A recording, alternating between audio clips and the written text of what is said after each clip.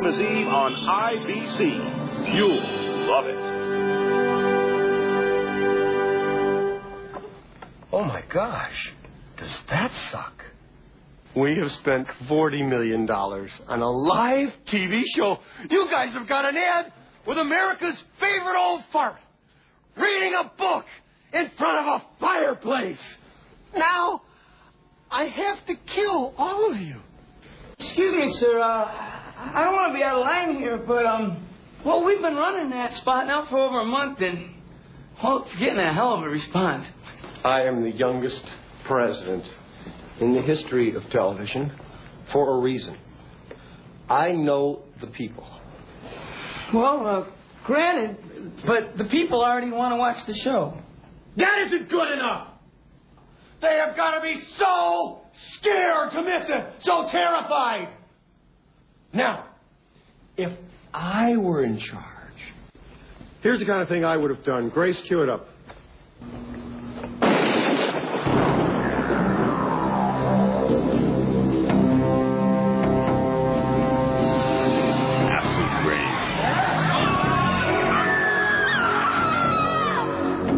Drug addiction, international terrorism, freeway killers. Now, more than ever, it is important to remember the true meaning of Christmas. Don't miss Charles Dickens' immortal classic, Scrooge. Your life might just depend.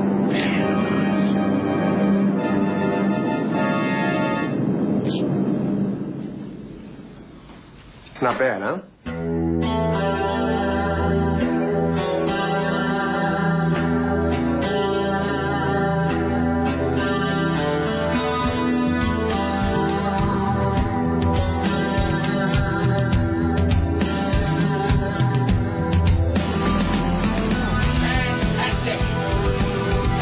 Goddamn, I love that movie. I love Christmas, Sarah, and everything about it.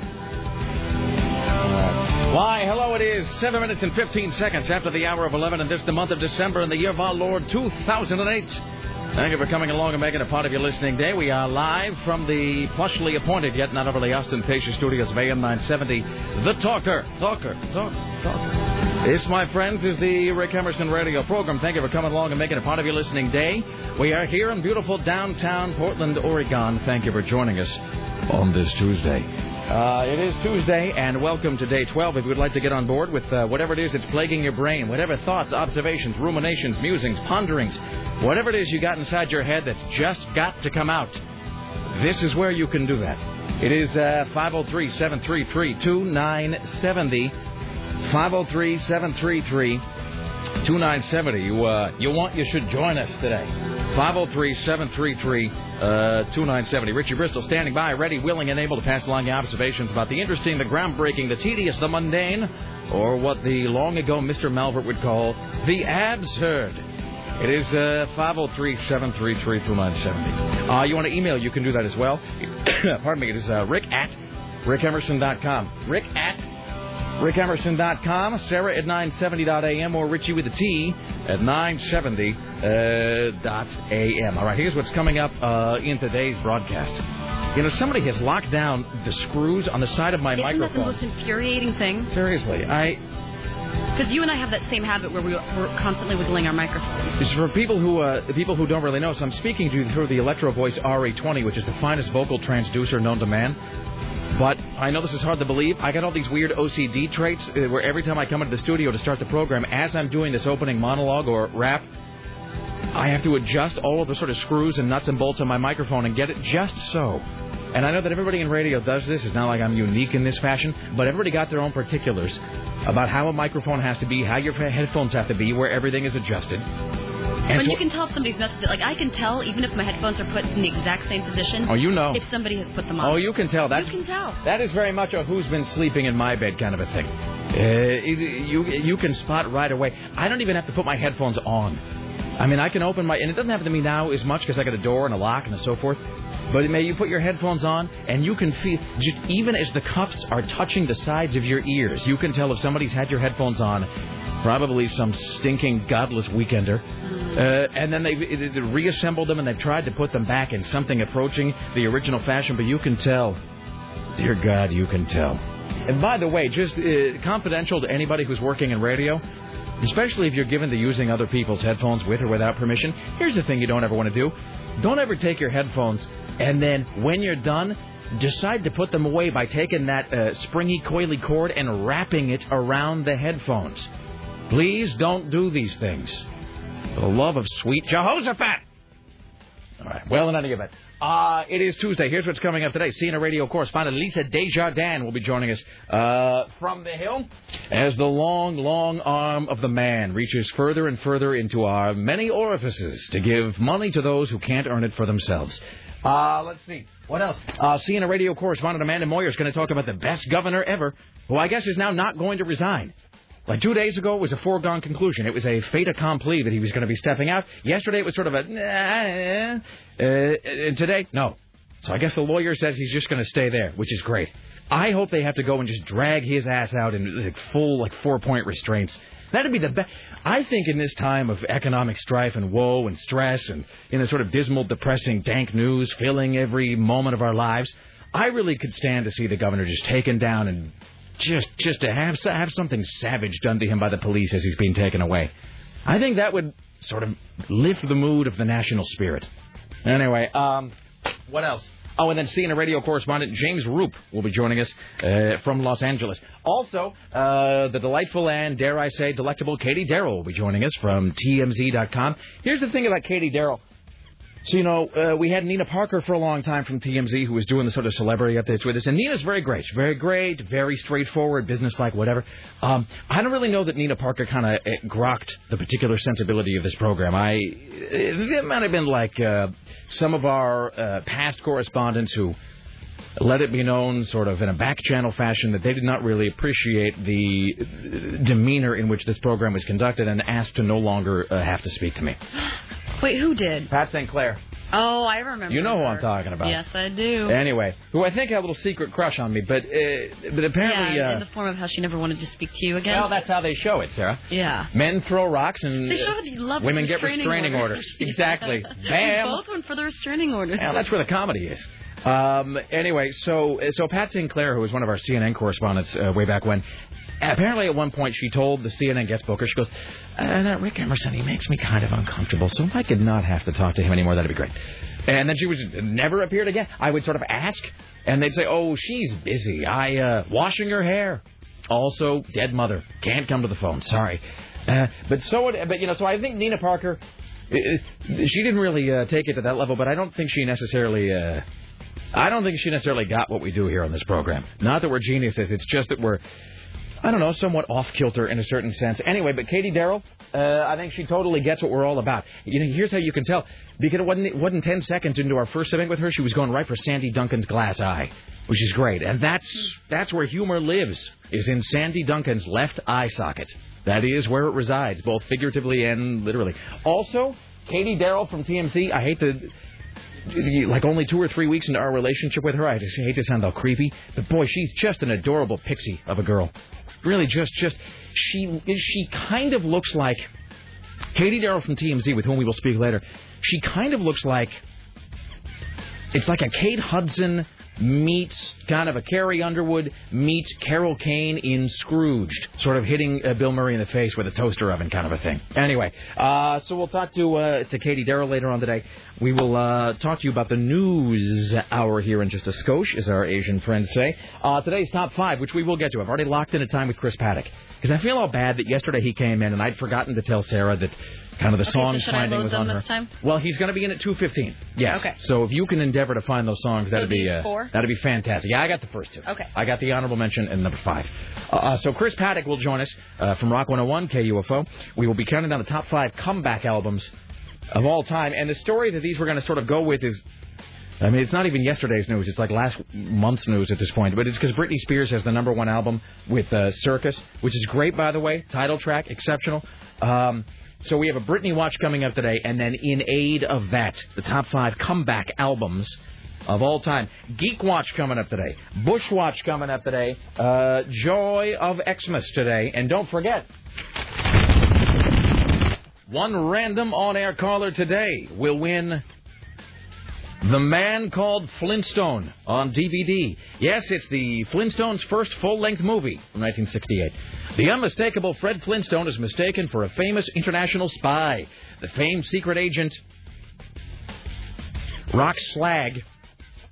Boy, it's just really scraping the bottom of the barrel for wacky Stone Age names. Has been injured on assignment. Now Fred must step in with the help of his family and his neighbors, the Rubbles, whatever. Originally released theatrically in 1966, now available from Warner Home Video. One random on-air caller today wins a copy of The Man Called Flintstone on DVD, which I do believe has a commentary and some outtakes and some documentary footage about the Flintstones. So I poke fun, but the Flintstones is kind of a groundbreaking cartoon in many ways. Also, it's an animated sitcom that has a laugh track, which always kind of weirds me out. Because you have, not a fictitious audience. Clearly there are real people laughing, but it's people on the laugh track laughing at a cartoon. I don't know if that was some sort of weird, early surrealist sort of humor, or if it was meant to be meta in some way, or like a commentary on a statement, on an observation, on a thing. Anyway. So it's an audience laughing at a cartoon, which is in fact based on a sitcom, which is in fact based on, I believe, a series of short stories. It's all just very weird. All right, so there you go. So that's coming up today as well. We are joined today, as always, by the lovely and talented Sarah X. Dillon. Hello, how are you today? Hello. I'm doing well, despite the fact, once a month I'll have this thing where... I know. Where I'll try to go to bed... I'll try to go to bed early, and then I wake up at 3 o'clock in the morning to can't fall back asleep. Yep. So that was me. So I woke up at 3 in the morning and read an entire book. What did you read? Wait, hold on. I'm going to guess. It was either a Christopher Pike novel... In the same... Sweet Valley High... Close. Boxcar Children, Babysitter's Club? Yes.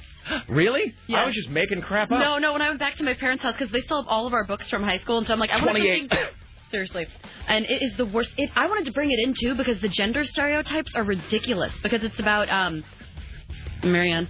And wait, this is the Babysitter's Club. The Babysitter's Keep in mind, I'm a man, so I've never read the Babysitter's Club. I just sort of know about it because my wife read them all as a kid. Okay, well, I needed something mindless because I'm still, I'm reading a couple other books, but I know that would have kept me awake. Sure. So I'm like, I need something mindless to read.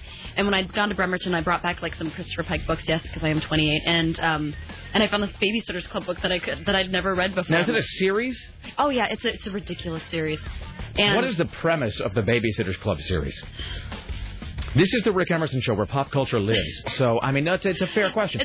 It's a group of girls who get together and they have meetings once a week and they all babysit the neighborhood kids. Are they wackily diverse? Is one a brainiac and yes, one is a cheerleader? And that's exactly what it is. There's Dawn. One is who's ambiguously vegan, ethnic. And there's Claudia, who's exotic looking, and she's the exotic artist. looking. Exotic. They always describe her almond shaped eyes. Seriously. I think I know what you're talking about. And, so I was reading this thing, and it's all about how the kids had to get married, and they had to have their baby as an egg. They had an I don't egg understand. baby in their home. What do you mean the kids had to get married? Oh, in the home. Not like in a cult religion sex temple not kind of way. Not a religious cult sex temple, no. Not in a Brigham Young way. No, so they all had to pretend to be married. It was weird seeing... just the gender stereotypes, because it's cause I guess there were only 13 girls and 9 boys in the class, or vice versa. And right. The boys were I don't want to be the wife in the marriage. Who's going to be the wife? And it's 2 boys can't be married. And it was just, it was weird because it's from about 15 years ago. Brainwash them young, Sarah. So I woke up at 3 o'clock in the morning. And how long is the average Babysitter's Club book? It's big print, obviously, lots of white space. But how long did it take you to read that? Oh, an hour. Yeah, there you go. Yeah. Right.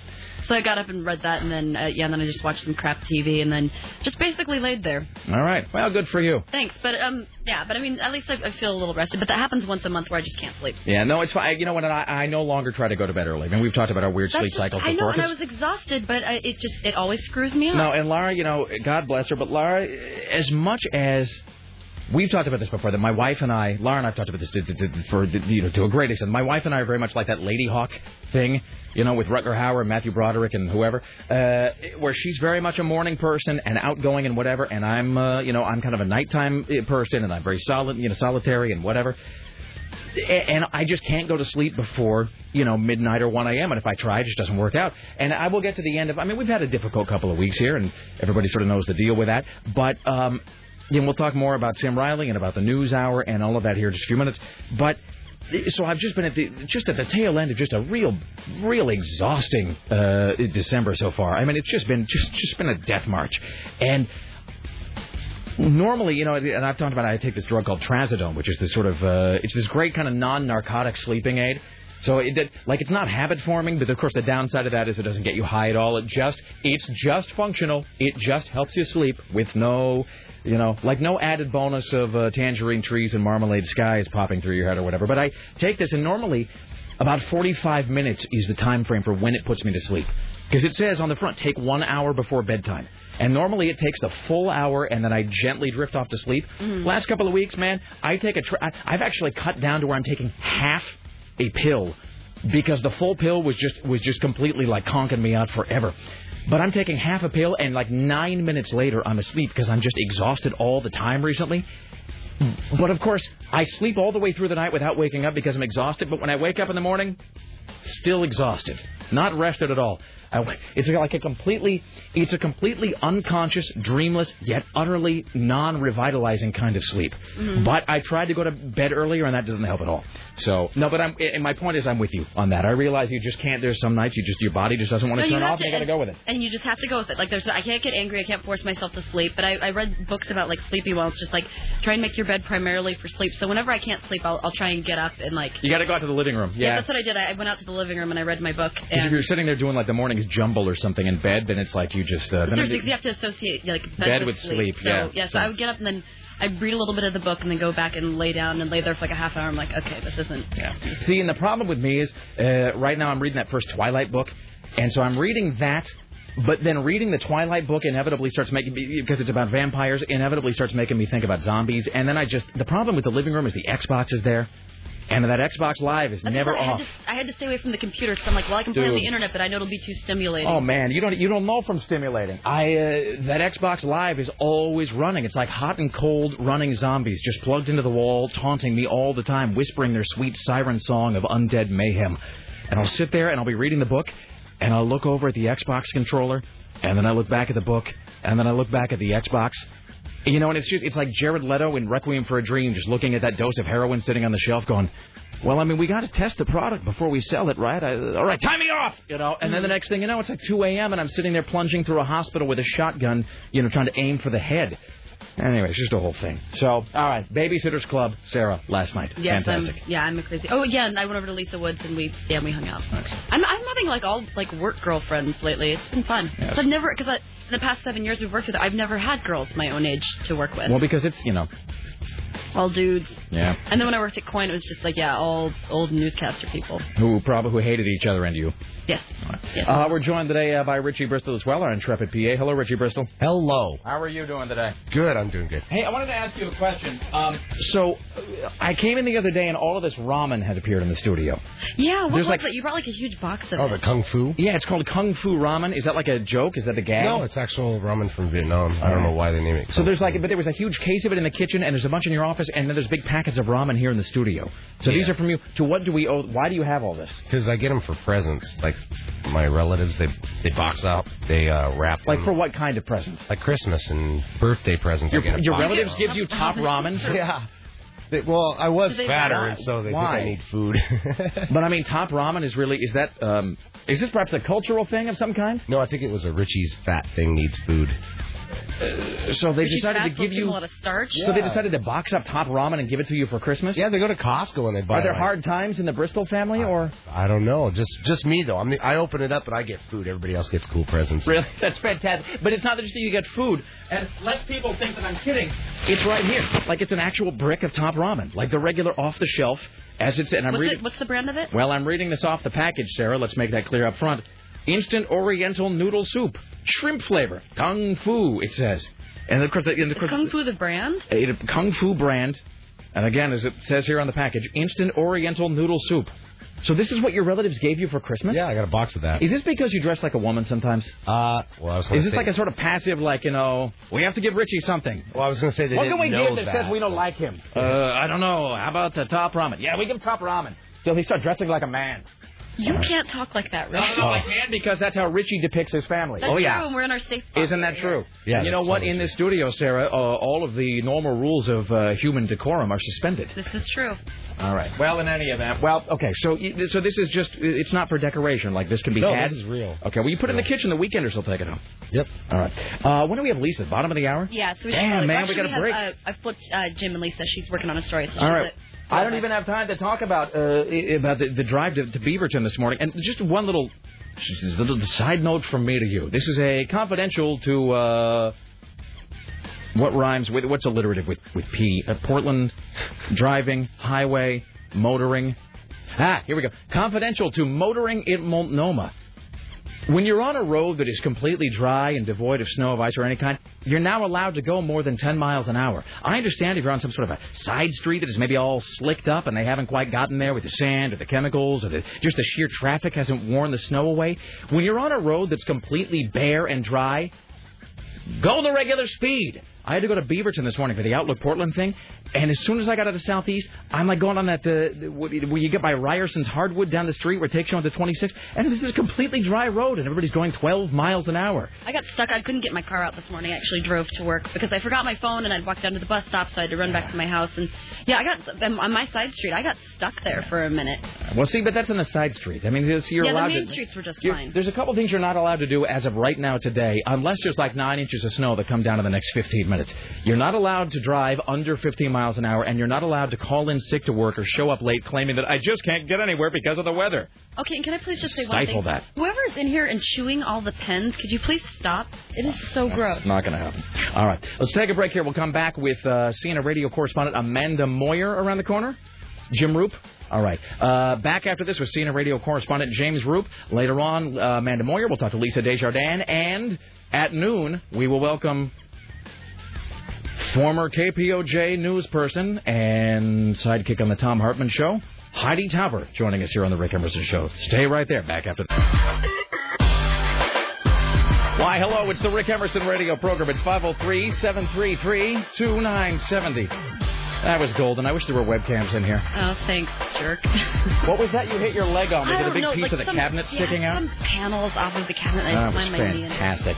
I swear, I look like a cracker with all the bruises that I have on my legs. I'm always banging them on my bicycle or whatever. On your bicycle. Oh, yeah. Yeah. Is that because you talked back to the bicycle one too many times? You looked the bicycle in the eye when it clearly told you not to? All right. Let's welcome now to the Rick Emerson Show. From Los Angeles, CNN radio correspondent James Roop. Hello, sir. How are you today? Good morning. How is life in the Golden State? No, it's not the Golden State. It's the. It is the Golden State. What? I thought Colorado was the Golden State. No. What's Colorado? Colorado is north. Doesn't make any sense. What do you mean it's north? It's north of me. Well, everything's north of you. That's true. Colorado is the something state. You are, in fact, the Golden State? It's the Rocky Mountain State. Sure. Now, let's just, here's the thing. I don't know whether it's true or not, so we'll just say that it is. All right. How's life? How are things? It's the state of Mork. I have to say this, by the way, just before we go any further, and I appreciate your attempt to make a pop culture reference with the Mork and Mindy observation there. By the way, while I'm thinking about Mork and Mindy, am I misremembering this, or is there a moment in the Mork and Mindy opening credits when they are, in fact, standing on top of goalposts? Yes, they are. How do you suppose that even... Is there any explanation in the series as to how that would have happened? Is that just because of Mork's extraterrestrial, superpowers? Well, you can get a ladder and get up there. And it's just him. It's not her. She's urging him down. All right, okay. So maybe because he... because he leaped there. He shimmied up. I don't know. I don't want to think about Robin Williams shimmying, like if it's all the same to you. Just before we go any further, though, I have to say that I've gotten more email over the last couple of days since your discussion on this program Friday about your Christmas decorations and about putting the second string of lights all the way up the core of the tree inside. Yeah. From dudes who are either ecstatic because now they have something else they can do. They have an additional decorative idea for the home, or guys who thought that they were the only ones who did something like that, and they are pleased to hear that you, Jim Roop, a deity among broadcasters and men, are actually do it as well. So it's like an endorsement and a reinforcement of something they were already doing. Here's the thing, truly, and my wife doesn't exactly know this.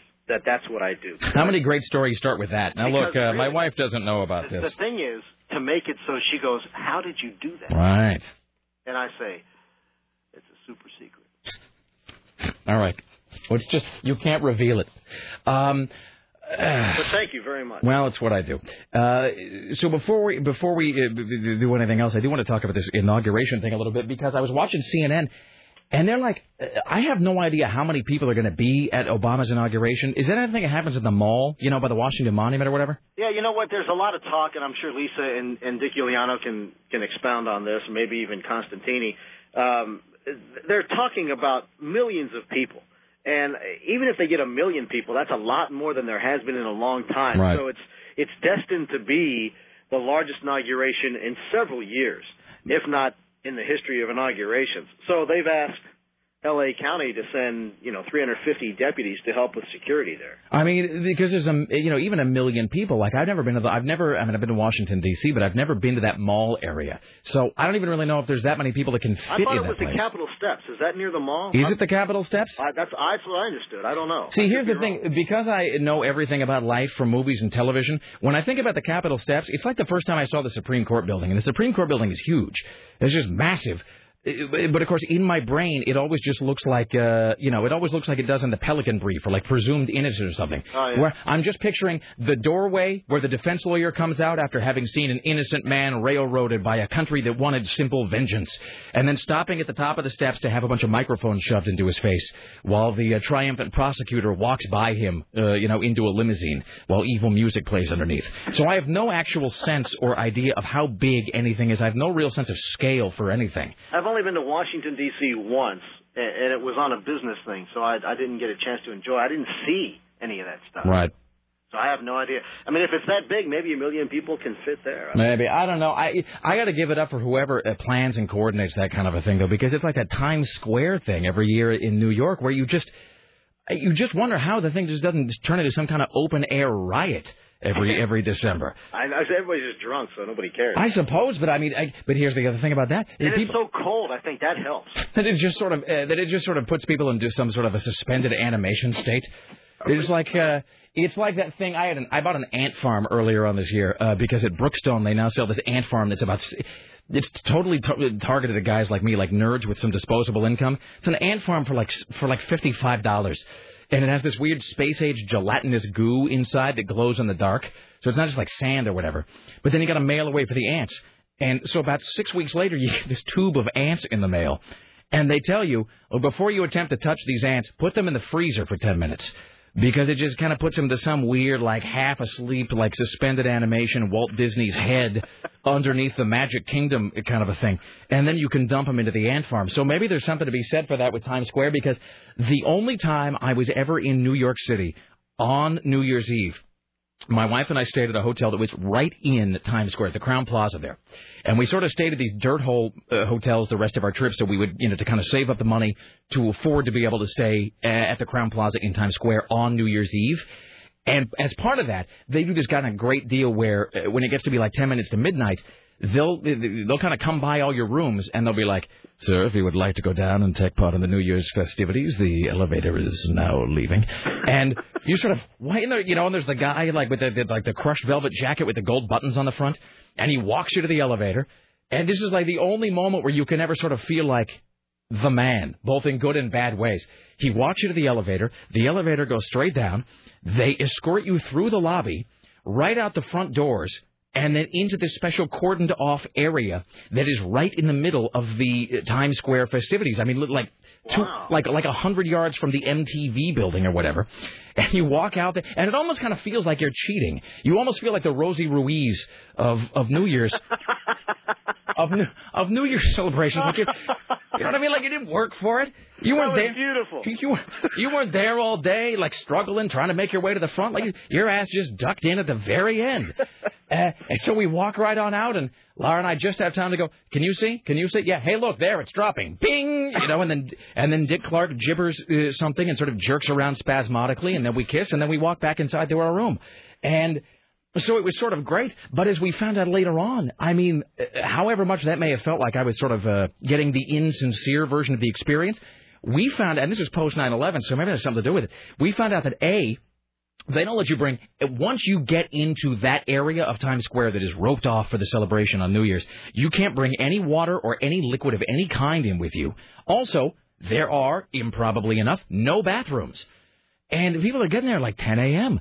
And so Laura and I had this whole question, which is still unanswered, about how are people surviving for like 14 hours? I mean, I can't clearly... See, that's a sidebar for Castenbaum. That's what I'm saying. Bodily functions don't cease, my friend. Even at the Rose Parade, there are porta potties everywhere. Oh yeah, no. You go to the parade with your ticket, you get a seat. Yeah, not in New York. So I mean, kudos in advance to whoever's trying to put together this inauguration, because you factor in. I mean, obviously, in 2004 or whatever, New York had a greatly heightened sense of security. But I can tell you that ain't nothing compared to what Obama's got around him at this point. Now, I was told that they're expecting some 10,000 buses. Where are they going to park those? They're going to have to empty that big pool around the Washington Mall just to park the buses in there. I don't know. I have no idea where they're going to put them. I don't know. It's just insane. Finally, I want to make sure we get to this. So this Anthony Pellicano guy. Yeah. So just to bring everybody up to speed. So this guy he was a private detective. He was a PI. Right. But this is the guy, and he was wiretapping a bunch of celebrities. He used to get hired by some pretty heavyweight people to try and either dig up dirt on those they're battling in lawsuits or even personal confrontations, or divorce settlements, that kind of thing. He'd wiretap phones, and I mean, there's just scores and scores of audio tape illegally wiretapped that was used in 2 trials. This guy's convicted on 6 charges: wiretapping, racketeering, the whole gambit. And he only gets 15 years, but he's 64. Right. So I mean, that's a long time, and I think he'll spend at least 13 in there. Because of all the restrictions, I'm sure they'll lower it. Well, and you got to figure that's a guy who irritated enough people with reach and power and money and fame and leverage that may be an unenjoyable 15 years even by prison standards. There were some big targets: Sylvester Stallone, the guy's the head of Brian Gray, I think was his name, the head of Paramount Studios. Right. I mean, some big dudes that he targeted. It's just amazing when you start to. You would think that these folks had more power than somebody like Pellicano. But he just did his thing. Yeah. And he got caught eventually. Well, for a long time, he made a lot of money. If I was that guy, I'd be pitching a reality show because it's inevitable that somebody's going to do an in-prison reality show. And so what better guy with the connections? So. And he's kind of weird. He's not really a wise guy type, But he doesn't, hey, how you doing? He doesn't talk like that, but he's got that air about him, that arrogance about him. When he walks down he's just a little guy. When he walks down the hall, he thinks he's a lot bigger than life, and I guess, that's what caught up with him. But he acted as his own attorney in both trials, never took the stand. It was just the strangest thing. And we got to wrap this up here momentarily, but our final note, I don't know if you have anything like this in Los Angeles. I would like to think that we are breaking new ground here in Oregon for once. They've just launched this new newspaper thing here in Oregon called, I swear to you, it's true, I'm holding it in my hands. It is a new magazine called Look Who's Been Busted. It's the best thing. You got to go online. I think there's a website for this, but it's like one of those penny saver, like nickel newspaper ad things.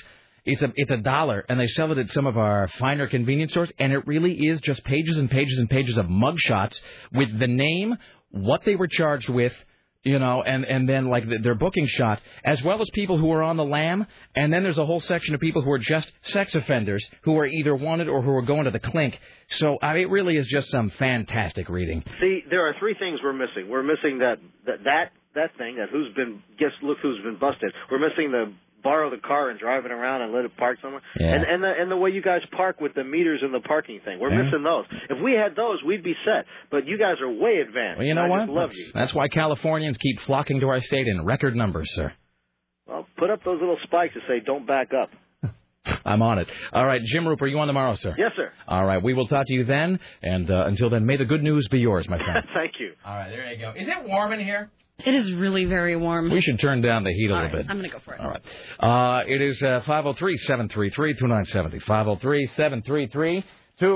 503-733-2970. Just a moment. We'll talk to CNN radio correspondent Amanda Moyer later on. CNN radio correspondent Lisa Desjardins. The top 5 with Chris Paddock, Katie Darrell from TMZ, and the news with Heidi Taubert, who will be filling in for the laid-off Tim Riley today. Let's welcome now to the Rick Emerson Show from the CNN Center in Atlanta, formerly the home of Sid and Marty Krofft's Krofft World, Amanda Moyer. Hello there. Hi. Let me ask you this. we talk a lot about that escalator there. Is the escalator that goes from the bottom of CNN Center all the way to the top, is it sort of like a freestanding escalator in the sense that you could kind of tumble off the side if maybe you'd had one too many at the Turner holiday party, or is it like protected somehow? Well, it is a little bit protected, but it is freestanding, but there are high walls kind of on it. But I guess depending on just how many you had, you could tumble over the side. Just like if somebody was really sort of determined, that might be a place, because then you're guaranteed at least little news coverage of it. Well, that's true. You could definitely get news coverage. All right. So the evolution or devolution of our friend Rod Blagojevich just continues to amaze me. I can't even keep track. I feel like I need some sort of, like one of those weird bingo cards they used to have at my Catholic church where you don't blot it, but it's like a little red plastic tab that slides over the number, and then you can reset it immediately when things change. So 2 days ago, he was probably going to resign. Yesterday, they didn't know, and now his attorney just says, no, probably not. You'll have to burn him out like a tick. So where are we today with this guy? Well, that's where we are. He has hired criminal defense attorney Ed Jensen. He's a high-profile Chicago lawyer. Jensen represented R. Kelly. Jensen says that Blagojevich hasn't done anything wrong. He's not going to step aside, and he says there's more to this case. So that's what he's saying. Meantime, the members of the Illinois House of Representatives, that panel that we were talking about yesterday, right, they met for the first time to see if there's a basis to impeach the governor. And so, but the outcome of that is almost, everybody's been on the impeachment, bandwagon almost since the day this started. So the outcome of that does seem like a bit of a foregone conclusion, whatever the timeline ends up being. It does seem that way, and a lot of the members that are on there have been very critical of the governor, but they say that they want to go through all the motions, so the proceedings will be fair to make sure that there really is a basis. They're specifically saying that it's not a committee to impeach the governor, but it's rather an investigation. However, they do say they're going to work every day except for the holidays, but it could take weeks before they come up with a report to give to the full Illinois House. I do like the idea that this guy is basically being raked over the coals because he was allegedly trying to sell off Barack Obama's vacated Senate seat. And even now that they're getting ready to try to drum him out of office, the one thing he still retains the power to do, right, is just to sort of stick somebody in there. This time, that's exactly what he does. And they are trying to turn that around and hold a special session to change that law, whether that would make it go to a special election, or if he's ousted, that could possibly go to Pat Quinn, who's the lieutenant governor. But as you said, every day it's like a soap opera. Tune in to find out what is happening next. And it just seems like it's going on and on each day, and there's something juicy each day, too. I'm telling you this. It's just my little free legal, I'm not a lawyer, but a little free legal tip from me to Rod Blagojevich. You would think in the post-Nixon era, everybody would just sort of assume that everything was being taped by at least 3 different cameras and a wireless microphone. But that being said, I think what he should start doing is this. I don't know if you remember when Nixon made one of his, before he resigned, Nixon made one of those appearances from the Oval Office, and he's sitting there behind the desk of the presidency, and he has next to him just this huge stack of transcripts, because rather than actually releasing the tapes, regarding Watergate, he was going to release this expurgated transcript of some of the conversations with all of these expletives deleted and just all of the stuff sort of blacked out for reasons of national security. And everybody was sort of irritated by it. I think Rod Blagojevich should do something like that, but just twisted into a bit of a power play, where everywhere he goes, he should just have a stack of cassette tapes underneath his arm, and just not even really reference them, not even really talk about them specifically, just sort of have them there in kind of a quasi-menacing fashion, so that anybody out there who's had conversations with him might, it might sort of infer that there is something bad on them. Well, it might work, considering every day he's still going to work. He's still being the governor and going there and taking part in state business, despite all the stuff that's going around him and the pressure to resign. I'm just thinking, it'd be sort of like when Heidi Fleiss was kind of doing the business of waving around her black book, going, well, if you want, if you really want to push me, I can reveal these names, Charlie Sheen. So, just a little advice from me to the governor. Whether he takes it or not, anybody's guess. Amanda Moyer, as always, a pleasure. We will talk to you very soon. Sounds good. Thank you. There you go. Amanda Moyer. She's warming up to you. Radio Center. Well, here's the thing, Sarah, is at first they pretend that they don't like me. Then they pretend that they're sort of tolerating me. then it's sort of a grudging kind of amusement, like I'm an entertaining but not terribly bright child that they don't quite understand. Then, inevitably, they just embrace the fact that this is the best part of their day. I mean, really, we just have to be... this is true. We have to be honest. Okay. Did Peter Carlin ask you if you wanted to see his underwear? Hold on. Richie, was this you offering to show Peter your underwear, or did he ask if you wanted to see his? He asked if I wanted to see his. Is he wearing blue underwear? Did you in fact look at Peter Carlin's underwear? No, but they're green. Did he volunteer this information? Well, he said they match his jacket and his bag. Okay. Esteemed journalist Peter Carlin will be lurking about... wearing green underwear. Today wearing green underwear. Wait, hold on. What color underwear are you wearing? Mine are blue with white polka dots. Mine are red with white polka dots. You stop it. You get out of my head. All right. Hey, wait. Richie, what color underwear are you wearing? Oh, God, he's not wearing any. No, he's not wearing any. I know what that silence means.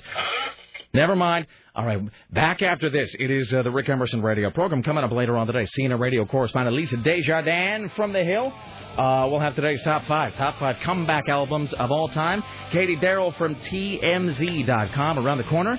Laid-off Portland media professional Heidi Tauber filling in for the laid-off Portland media professional Tim Riley. Stay there. Here's Ozzy Osbourne.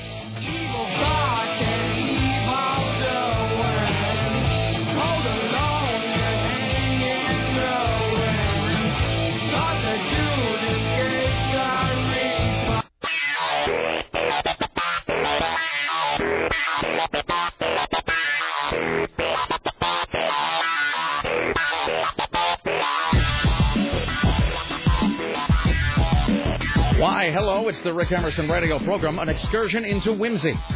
It is 503-733-2970. 503-733-2970. I don't think he's allowed to speak today, but Peter Carlin is sitting to my immediate right and wearing the greenest of underwear. And I believe needing a pair of headphones. Yeah. So you can hear the day's amusements. Okay. Hey, Richie Bristol, can we find the... They don't really have to be good. No offense. Scabies infested. We have this. We have this pair that it's like when you buy a Walkman at Woolworths. Like the little crappy ones. Yeah, I mean that's not the scientific term for those, but we'd like to call them modest. We like to call them our frugal headphones. That's exactly it. No, they're the people's headphones. So Richie's going to bring those in so you can hear today's program, Peter. Can I just tell you one thing? Mm-hmm. When I was in London... Can I comment on the fact that you're carrying a Starbucks cup which, in fact, matches your sweater? I was See, I told you how color coordinated I am. Yeah. When I was in London working on my Paul McCartney book, I was talking to Hugh Padgham, the producer of Genesis and all those guys who did a record with Paul in the mid-'80s. It didn't turn out very well.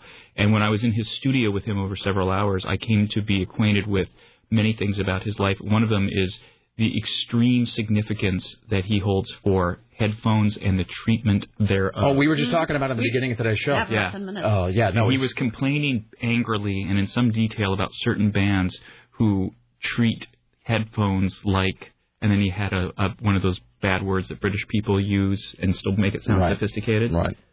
And he was on Did it and rhyme on. with kite? And he was... yeah, except he wasn't using the, Yeah. All right. Well, we were actually just earlier on in the program, we were talking about that because and Sarah leaves her headphones in the studio. And I think that's a mistake because I feel like they've been touched a lot. No, they get defiled by all manner. You can just feel it. I know they're stretched out, and you can feel like someone with a bigger head is pulled, the length. No, that's the thing. And then the ear cups get all turned around or whatever, and then there's some sort of weird, ill-defined goo all over the inside, and you can't quite tell, whence it derives, and it's a whole. And you always have the problem with people wearing them and then wrapping your cord around them. Seriously, and it's that's like Radio 101 that when you have the coily sort of cord on your headphones that you don't wrap it around them, especially because. First of all, because it's a dead giveaway. Like, if you're going to use somebody else's headphones without permission, and this will be the end of the headphone discussion after this, because it's really like an isolated problem in this world. But if you're going to use somebody else's headphones, at least try to cover your tracks a little bit. I mean, if you're not going to ask permission, at least leave me the illusion that they haven't been wrapped around some slimy weekender's head, on a Sunday night and then jammed back into my drawer like you were jamming a pair of dirty boxer shorts underneath the couch. Did you just say slimy weekender? You know what I'm talking about. But then they take the thing of wrapping the coil around the headphones, which is the worst possible way, because as Jordan once said, Michael Jordan said, when you're on the court, he says, just you and your shoes. And when you come into the studio, it's just me and my sparkling wit and these headphones from Sony. So there you go. All right. Is Peter's mic on? It is. We should turn it off. Okay. No offense. Well, it's giving me a little bit of flatback, as Hugh Padgham would say. It is 503-733-2970. Thank you for joining the Rick Emerson radio program on this Tuesday. Coming up later on today, we'll talk to CNN radio correspondent Lisa Desjardins from the Hill about the ever-groping hand of the man in your wallet and mine. We will talk to Katie Darrell from TMZ.com. We'll do the top 5 comeback albums of all time with our good friend Chris Paddock. And we had something else coming up that eludes me now. And so forth. Geek Watch, Bush Watch, Joy of Christmas, all of that on the way. So if you've been listening the last few days, if you've gone to rickemerson.com, you've seen that for the remainder of this year, we are going to be having a series of laid-off Portland media professionals filling in for laid-off Portland media professional Tim Riley, who was laid off last week. His last Monday was his final day with the show, for this point in time anyway.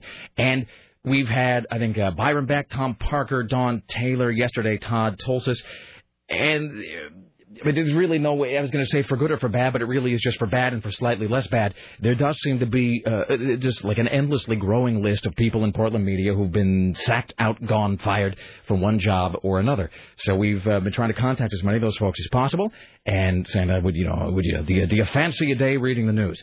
And so we are very pleased, very proud and honored to welcome to the Rick Emerson program today a woman who has spent more than her fair share of time behind more than her fair share of microphones here in Portland. Ladies and gentlemen, Heidi Tauber, how are you doing today? I'm doing well. Thank you so much for the invitation. And I just mispronounced your name after clarifying its pronunciation like 5 minutes ago. It is Tauber. Tauber. Tauber Slauber. You can say Tauber if you want. Tauber. Just call me. I'm thrilled. Either way. Boy, radio's sad. So we want to thank you so much for joining us here today. My pleasure. Do you feel the excitement welling within every fiber of your being? Oh, are you kidding? I couldn't sleep. It's all giddy. I'm going everywhere to find new stuff. Of course I'm excited. This is one of those things you can't get out of your system. So I will tell you this, actually. Speaking of, this is the only inside radio story I will tell in this segment, and then we move forward with actual broadcasting. Because there's so many. Because the news don't stop, baby. Can't go. But we have been kind of moving through this list of people who have been laid off, within the recent past here in Portland. And sometimes broadcasters, sometimes TV people, sometimes on behind the camera, in front of the camera. Print people, too. Writers, editors. I mean, we've heard from a whole lot of folks, and we're going to be talking to a whole lot more. There is one person who I will not identify, somebody who shall remain nameless, who was on the radio in Portland for a long time. And now I'm doing that thing that I hate, where, a celebrity who you would all know. I think I know where you're going. So shooting up next to me in the men's room at Heathrow. But there was a radio person who was a broadcaster in Portland for a long time. And we dropped this person a call last week, and we said, hey, here's the deal. We're having some laid-off Portland media folks come in and fill in for Tim Riley. And, your name came to mind. Obviously, you are very well respected. Would you like to do this? And this person said, without a moment's hesitation, I have broken the radio addiction, and I am not coming back for even one day. So thank you, but no. And good day to you. That was the end of the call. There's no joy in that sentence? No. I mean, it was just, it was sort of equal parts like relief tinged with bitterness, I think. Oh, there may be. Sort of I have moved beyond that. And it was like I was kind of I was denial. But it's like I was the dealer on the corner. And opening up my jacket, and one side is fake Rolexes and Dark Knight DVDs, and the other side is just small glittering vials of happiness, saying, "Look, I wouldn't be offering it to you because I know you're clean, but look, I got to move this product before Christmas because I got a new batch coming in, and Hector, he doesn't like me to hold anything over, and this is the good stuff." I mean, I wouldn't be. Look, I know we go back, and it would just be like a one-time thing. I got to move this to make way for the next shipment. Did you get a chance to go that far in your explanation and groveling? It's going to be a great day. All right, ladies and gentlemen, with the news, let us now welcome Heidi Tauber. And now, from the CBS Radio Center in downtown Portland, this is the news. Hello, Heidi Tauber. Good morning, and thank you so much for having me here, Rick and Sarah. One day we should start with this a little bit of serious stuff. So how low can they go? Think you're going to buy something with an interest rate? Well, President-elect Barack Obama says interest rates are getting close to being as low as they can go. But it sounds so vague, as he says also he's refusing to second-guess the Federal Reserve in its expected announcement later today to lower key interest rates again. The president-elect also said that we are, in quotes, running out of the traditional ammunition to right the economy. He stated his economic team is working on a plan to create more than 2 million jobs. Okay, so speaking of jobs, if you don't have one, or if you do and you have a ton of money, here's what you can spend it on. The old Jaws boat. A boat scheduled to be put up for sale online February, not next month, in February. It's not just any vessel, of course. It is the Cricket 2. It's from Jaws. It once was manned by... The Cricket 2? The Cricket 2. Did you ever know that? I didn't know that. All right, well, there's like 9 different things that have already happened in the last 45 seconds. That I can't believe you didn't interrupt the flow. I was like, that's 40 seconds of news. No, there's so much that I want to talk about. So let's, all right, well, let's duck back to Barack Obama for a second, this business of the president-elect. So I don't really understand how most things work. Like, I don't even really understand how a toaster operates, much less the presidency or the Federal Reserve. But But this business of him sort of getting in front of the microphone to go, we're running out of the traditional ammunition to whatever. I mean, we still have an actual president. I mean, a bad one, but I mean, we have a president at the moment. Well, Barack Obama himself said there's only one president at a time. Remember that? I mean, is this a thing that normally happens where the president-elect is sort of jostling, like the other guy, like it's sort of Daffy Duck going out on the stage and shoving Bugs Bunny out of the spotlight? Like way before, we got more than a month before he's going to be the president, right? Yes, January 20th, by Constitution, by the way. Does that typically happen? Since the last one was George moving in on George, right? It's hard to remember that one. So, and 8 years ago, George moving in on Bill, who walked out in shame. Yeah. So, I don't know about the shove part. I don't know. It doesn't really matter to me one way or the other. For sure. Maybe George W. Bush is just so. I don't know. He might just be polishing his 9-iron as we speak, and just learning to duck. Yeah, or just just ready to hand it over whenever you want, man. The keys are in, and I'm really just like a morning Sam, morning Ralph kind of a thing for the old Warner Brothers. Yes. Where it's like 5 minutes to 5, and he's kind of going, look, I'm just gonna be here filing my nails and pardoning people at random. If you want to take over, I got no problem with it. I got brush to clear in Crawford or whatever. So.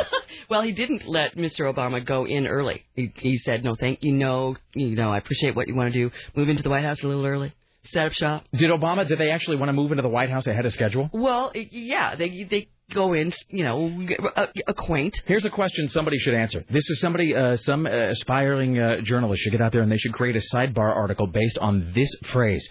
This thing you hear all the way through primary season and up until the actual election, where one person who is behind, he will inevitably try to stave off the perception of defeat by saying, my opponent is already measuring curtains for the Oval Office. I want to know, A, are there curtains in the Oval Office? And B, do they in fact change with every administration? Is that a phrase that has just sort of been just pulled out of the thin air? Are there in fact curtain measurings that take place when there is a transition of power? Well, there is China checking. Remember Nancy Reagan? Is that the case? The China thing? Well, I think it's up to whomever is in power. All right. Is the man, fantastic, woman, or second in charge, whomever. All right. So we will now then move forward to what I could use that money for, which is buying the Jaws boat. Yes, Cricket 2, and we're not talking about a phone company or a cell phone. What do you mean the Cricket 2? Because the boat in Jaws was the Orca. Okay, the New York Maybe that Post. was its stage name. Maybe. So what is the name of the actual boat? It's the Cricket 2. The New York Post reports the Cricket 2, which once was manned by legendary shark hunter Frank Mandis. So we're talking about the real shark hunter thing. All right, then. Okay. The character, what's his name? The Jaws. Quint. Quint? Yes. That was his name? Robert Shaw. Robert Shaw. Thank you. That's where he thinks. Pick up on my brain. Fart. No, here's. Will be. I don't know if you can say that's that. That's not kink style language. Well, hey.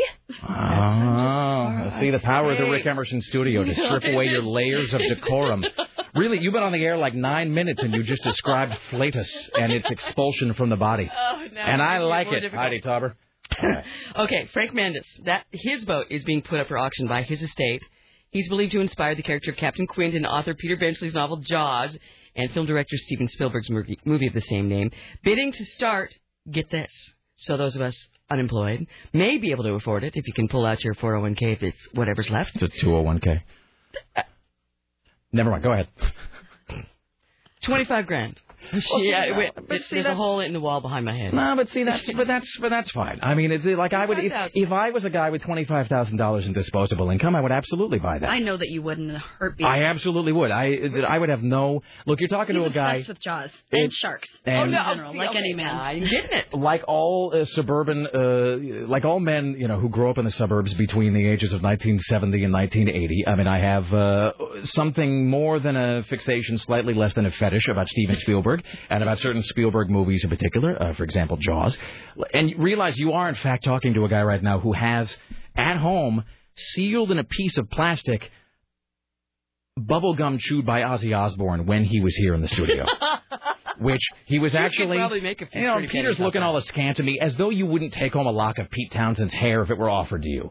Like if you were in a dressing room and he'd take McCartney. That's what I'm saying. It's like Paul McCartney. If Paul McCartney was, had been using some sort of a swizzle stick and had tossed it into the trash, I know that you'd be after that the minute he walked out of the room.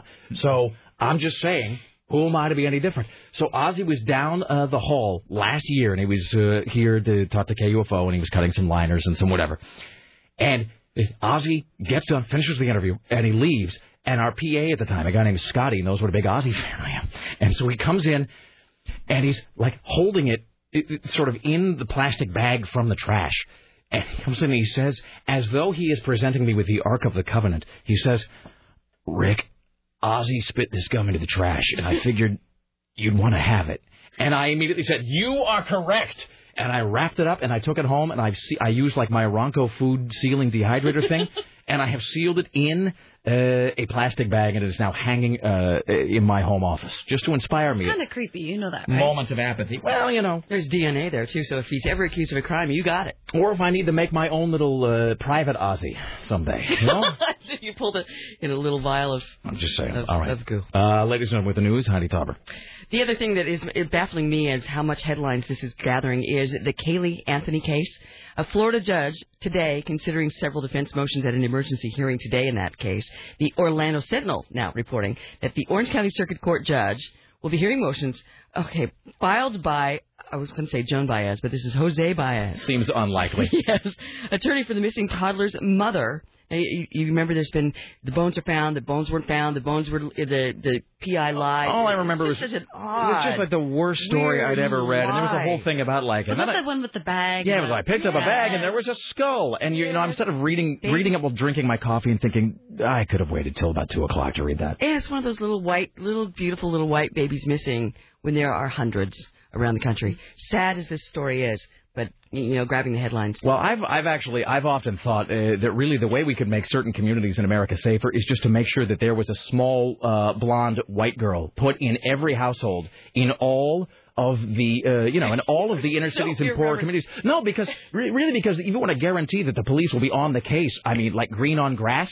I'm telling you. Because you and I both know that there are scores of crimes that go, unsolved and probably unpursued. Into, yes. But as soon as some college girl decides to get all liquored up in Aruba and then ends up in a field somewhere, it's like, you got to call out Interpol for it. So, they used to think, we're going to have a chicken in every pot. I would just say that we need to have a blonde girl in every house, and then we will all sleep soundly at night, Heidi. Well, you've caught me unawares on that one. And also, the other big news of the day, the Blagojevich. Yes. Of course, the Illinois governor scandal. Special Illinois House Committee now beginning hearings into the possible impeachment of the governor of Illinois, who seems to be steadfast in keeping his seat. The governor arrested last week, charged with bribery and conspiracy to commit fraud. The Speaker of the Illinois House told legislators they can expect to work through the holidays, but he won't say how long it could take to vote on impeachment. I like the idea that now he's just completely changed his mind and he's dug in his heels both literally and figuratively and just won't go. Sounds like the Larry Craig thing in Idaho. Well, here's the thing, and I was actually just talking about Larry Craig yesterday. The thing about Larry Craig, and I'm glad he stayed. Just for my own entertainment value, if nothing else. Larry Craig, I think, on some deeper level realized. Let's put it this way. Larry Craig may be in denial about certain aspects of his own personality, but I will say that the self-loathing politician was at least aware of one fact, which is that given about 9 minutes, the American attention span will go elsewhere, and then you'd be free to go about your business fleecing the American public. And so it was just because you remember when there was just like just this endless drumbeat for him to resign, like you are irrevocably damaging the Republican Party with its pristine image, and he was just like, I am not gay or resigning or gay. Or gay. Stop it. And everybody thought it was a big mistake. But you know what? I would imagine right now you go out in the street, the average tool user doesn't even know who he is at this point. We've forgotten all about it. Yeah. Same thing with this guy, who does seem to... Here's the thing about Rod Blagojevich. He has this kind of Buttafuoco vibe about him. You know what I mean? You look at him and you just kind of go, schmuck. Bristle. Or schnook, maybe. Or a word that ends in a CK like that. He's got a certain... It's like he's got kind of that beefy sort of like longshoreman thing and then a very bad poofy comb forward. Like, I'm not saying the hair is fake as such. I'm just saying that is not the orientation that the hair was originally in. It's been moved around somewhat by, I would say, many, many, many, many brushes and stylists working. Can you turn this on for just a second? Yeah. Is it on? Yeah. Oh, okay. No, there was a fascinating story in the New York Times yesterday that talked about the significance to which he attaches to his hairbrush. There's a very particular hairbrush that he must have at all times, and his staff, he wants them to refer to it as the football, as though it were the nuclear football.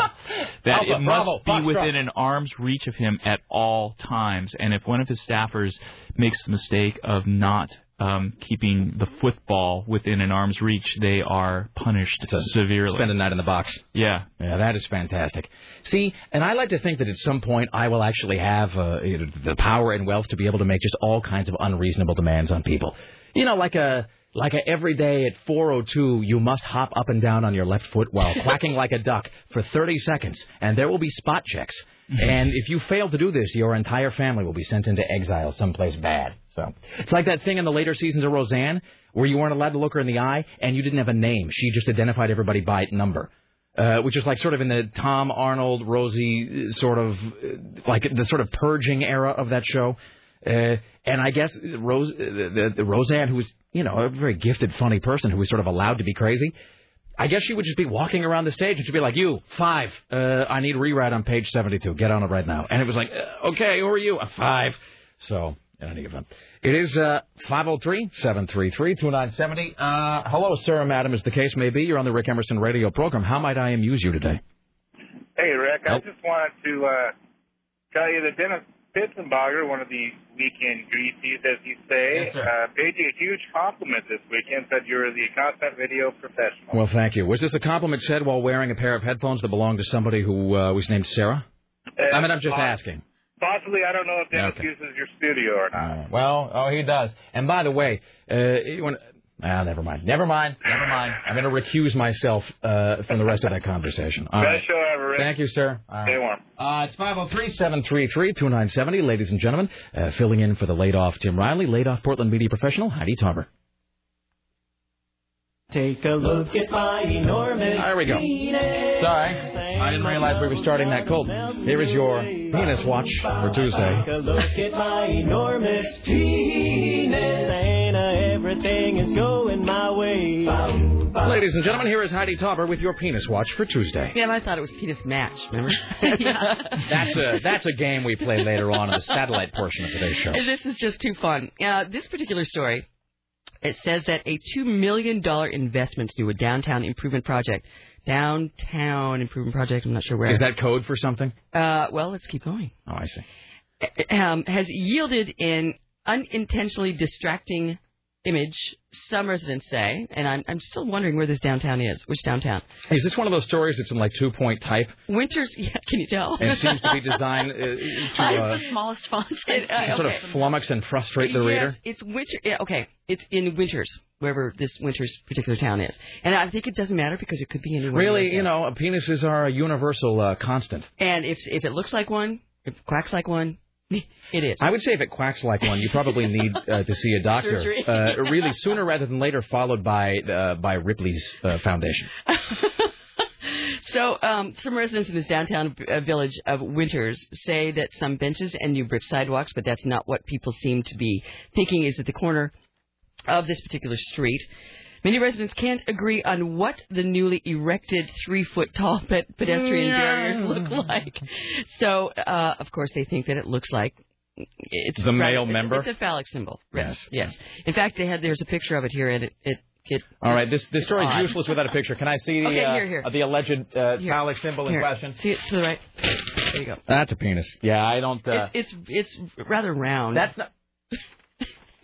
Well, maybe there's been some sort of a backing up problem. Yeah, that's not even a phallic symbol so much as it is just shaped like a penis. So there you go. And now that I think about it, there's really an inordinate number of things. And not just church steeples, which are really the obvious, but I'm thinking about, like... who would be making this and not be thinking penis? Like gate posts and so forth. One who's not seen it. Really do seem to have that shape to them. So I wonder if that's like one of those... it's like that clam plate orgy book that came out of the 70s where everything was about subliminal advertising. All right. Or maybe it's a town built by that guy that did the Little Mermaid poster. All right. Oh, no? All right. Yes, the disgruntled Disney guy? Yes. Yeah. Okay. Well, let's move on to another one. So, in other words, these gate posts, which are supposed to be posts in this downtown town, there's a big controversy, and they want them out or redesigned. In Delaware, there's something similar going on in Delaware. A Delaware man there has been arrested after being accused of arranging a bizarre plot that involved castrating his ex-son-in-law. Did I really have to read that? One can't keep the news from the people. Wilbur Eichmann is his name, has been charged with one count of criminal solicitation after he paid a man cash to beat up, that is, his ex-son-in-law. No story involving a guy named Eichmann ever ends well. Wilbur, too. Wilbur Eichmann. Is that great? This is my friend, Shecky Hitler. Wilbur Eichmann. Changing your name is like $35. I mean, even Jeff Galooly, who was not named after a Nazi war criminal, like to the best of my knowledge, had the sense to go down to the courthouse and say, look, can you, I'm going to get this taken care of. All right, so what was Wilbur Eichmann up to? Well, he wanted to have... And was he just following orders when he did it? Well, apparently he had someone else follow his orders. Okay. That's what he wanted to have done. He wanted to have his son-in-law beat up and castrated. Yeah, police say that Eichmann paid a 34-year-old man $1,200. Is that all it takes these days? Is that how hard up the economy really has become? $25,000. Well, normally it's 25 large for this, and really 3 nights with your wife. But right now, $1,200 and a drink ticket if you've got it. Yeah, I love the drink ticket thing. Would you do it for a drink ticket? Probably Eichmann just might. So he apparently offered or suggested that this person he was going to pay to castrate his son-in-law a high-power rifle. And he said that if you can castrate him, there will be a bonus. So that's sort of a bonus. It's not just $1,200, but another drink ticket. I like the idea, by the way, that the castrating and the beating up, as though one wouldn't really supersede the other, like in terms of, well, he castrated me, but then he blackened one of my eyes really severely. At that point, I knew that I was having a bad day. Get this. The bonus is almost 3 times what the beating up part is. If you castrate him, he gets another $3,000. Well, one must offer workers incentives, Heidi, or they're not going to stick around. I mean, even in this economy, people demand to be compensated fairly for a job well done. And you talked about bringing you've got Ozzy's gum. Yes. Eichmann wanted his son-in-law's parts. So that was a bonus too. Do you mean an earlobe? Well, ankle. No. Uvula. Closer. Yes, Peter. It is closer. No. Well, I guess I'll have to puzzle the rest of that out of my head. Things he wanted the guy to cut off. No. I believe I have cracked your code.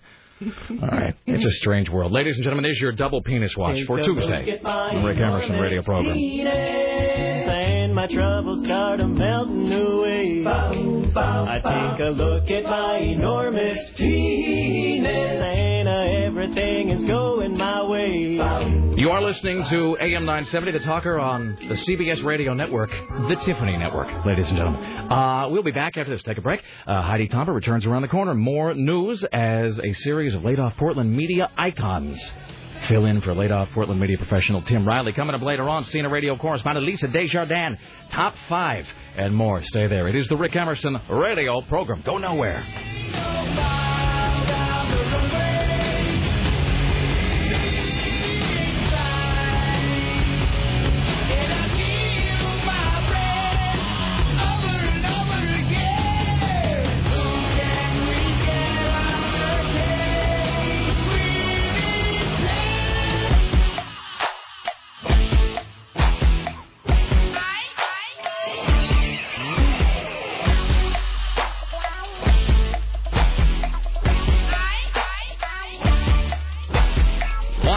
is the Rick Emerson radio program. It's 503-733-2970. 503-733-2970. Coming up later on, Katie Darrell from TMZ.com. The top 5 comeback albums of all time is counted down by Chris Paddock and CNN radio correspondent Lisa Desjardins joining us from the Hill. Don't forget, one random on-air caller today wins a copy of The Man Called Flintstone on DVD.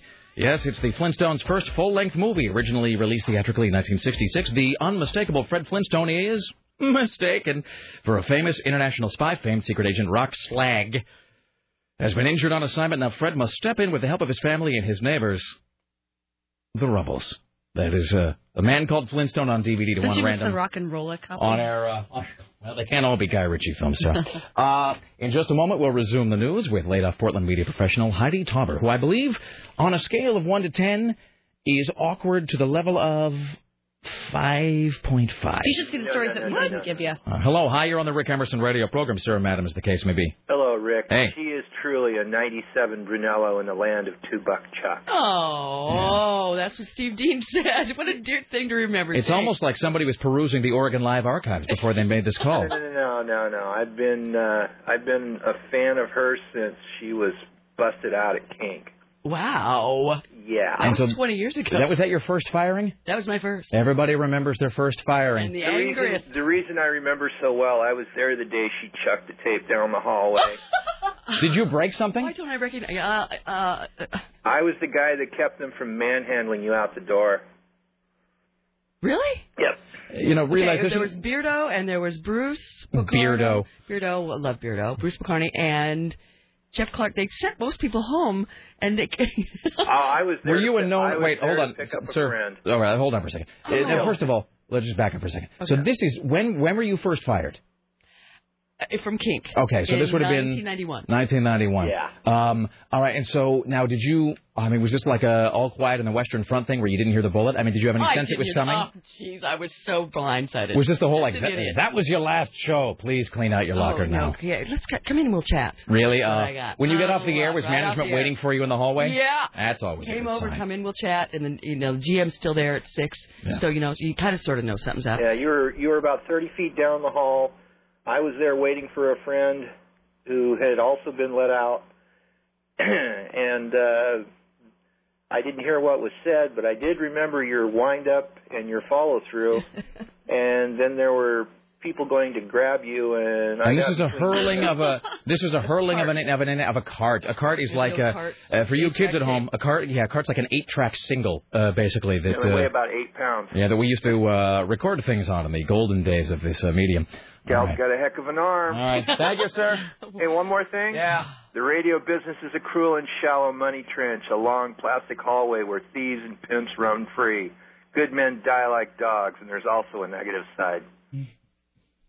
I wonder if he wrote that. Wow. Thanks so much. I hope he wrote it. No, that was pretty magical. It's a quote often. It's a quote attributed to Hunter Thompson. Yeah. As everything. Here's the thing. In the future, like within 15 years, every single thing on the internet or used in somebody's SIG file on a message board with a little like ASCII rose next to it will be attributed to either Hunter Thompson or George Carlin. Whether or not they actually wrote it. Here's a pithy thing I found online. Let me label it George Carlin and forward it to all of my relatives. Especially since they're dead. That's pretty badass. So you threw a cart down the hall? Well, actually, okay, go I don't think. Oh, actually, that's George Ames Carlin. I remember, by the way, when Peter Carlin was going to sit quietly in the studio, and I'm not complaining, by the way. No. Every so. I'm not complaining. I'm just saying. Now, can I say why you're here? And who he is? Just don't mention my probation officer. All right, so Peter Carlin is working on an article about the radio business, and I guess the Rick Emerson show will feature in that as some sort of a microcosm or a thing or whatever. Guess. Well, who knows? Yeah, well, right. Who knows? No, I won't mention you at all. That's why I'm here. I'm just saying, you people are unpredictable. What I love about you the most is your humility. I'm just not trying to count my inches of column type before they're printed. I'm just happy to see Peter Carlin's face because he's always on the phone. That's right, and always promising to come by and never actually appearing. And here he is. I want to hear more about Heidi getting fired. No. Everyone stop talking right now because we're going to clear the air on this right now. So Peter Carlin is typically on. You just returned from sabbatical, and you typically join us on the phone Monday afternoons to talk about television and pop culture and the media and what have you. And yesterday, you actually weren't on the phone because I told Richie, I said, look, I know Monday is typically Peter's day, but he's writing this piece, and I don't want it to look like a conflict of interest. So really, in deference to his professionalism, maybe we should just skip this week's appearance, because I don't want it to look like you're all like in the tank for the show or whatever. So then you told me, you were like, I'm going to come into the studio on Tuesday, I'm going to watch Heidi doing the news and see the whole vibe and talk to people and whatever. And I said, fine. And then I was sort of assuming that you would lurk in the background so as not to taint your pristine, the pristine professionalism and your journalistic integrity and so forth. And I am fine with you weighing in on the program. I'm just saying I was certainly willing to let you sit and, and just observe quietly so you could escape unscathed. Well, I don't know. It's now that you brought it up, I hadn't really given it much thought. I mean, it's kind of a known. I guess I should probably mention it in the story somewhere, but at least parenthetically that I appear on the show every so often. But it's like, I mean, it's not like I'm blowing the lid off of anything. I mean, it's this thing that you're doing, and it's mostly about Heidi and the Heidis of the world who have been, it's about the news industry, the media industry here in town, and why so many of these, talented, brilliant people who've been on the air and been sort of part of the dialogue here in this town for so long are suddenly like out of work because, how does that happen and what does it mean? That's what the story's about. So it's not necessarily a Rick Emerson, good or bad. The answer is 12. Right. You were like doing a little McLaughlin there. All right. Well, so in any event, so Peter Carlin is here. So if you hear that voice weighing in throughout the program, I'm going to keep my mouth shut. No, don't be that way, you passive bastard. No, I'm not. I'm just. I want Heidi to talk. I feel like this is her. Oh, see, now that I invite you to talk, you don't want to do it. Well, now that I've told you could just talk whenever you want, and I'm fine with it, now, no, I'm going to be quiet for the rest of the program. Well, I don't want to be like this dude that's just like dominant. Like, let's talk about me a little more. So I'm not. I'd love to talk, but I was way more interested in hearing about her throwing the tape down the hall, and I wanted to get a little more on that actually. As am I, honestly. Like, who are you throwing it at? It just was a one big old, fierce, angry rage throw. All right, so let's back up for a second. So this is 20 years ago. You're working at Kink. Were you a Which DJ? Is a PBS affiliate, yes, by the of way. course, one of our finest. It wasn't. Didn't it belong to King then? It had just come out of King, the Bullet Sisters' hands. All right. So this is okay, but this is some time ago. This is in 1991. Now, were you news? Were you a DJ? I was afternoon drive with Jeff Clark, another famous, longtime legend in this community. And you were playing music. You were doing the news. No, I was doing the news. Afternoon drive news. All right. And how long had you had the gig? 3 years. All right. A little over 3 years. And it was in the middle of the Gulf War. And the week, if you really want to hear this whole... Absolutely. Totally. So, another famous local radio personality who was also laid off, woman, shall I name it? Yes. Rebecca Webb. Oh.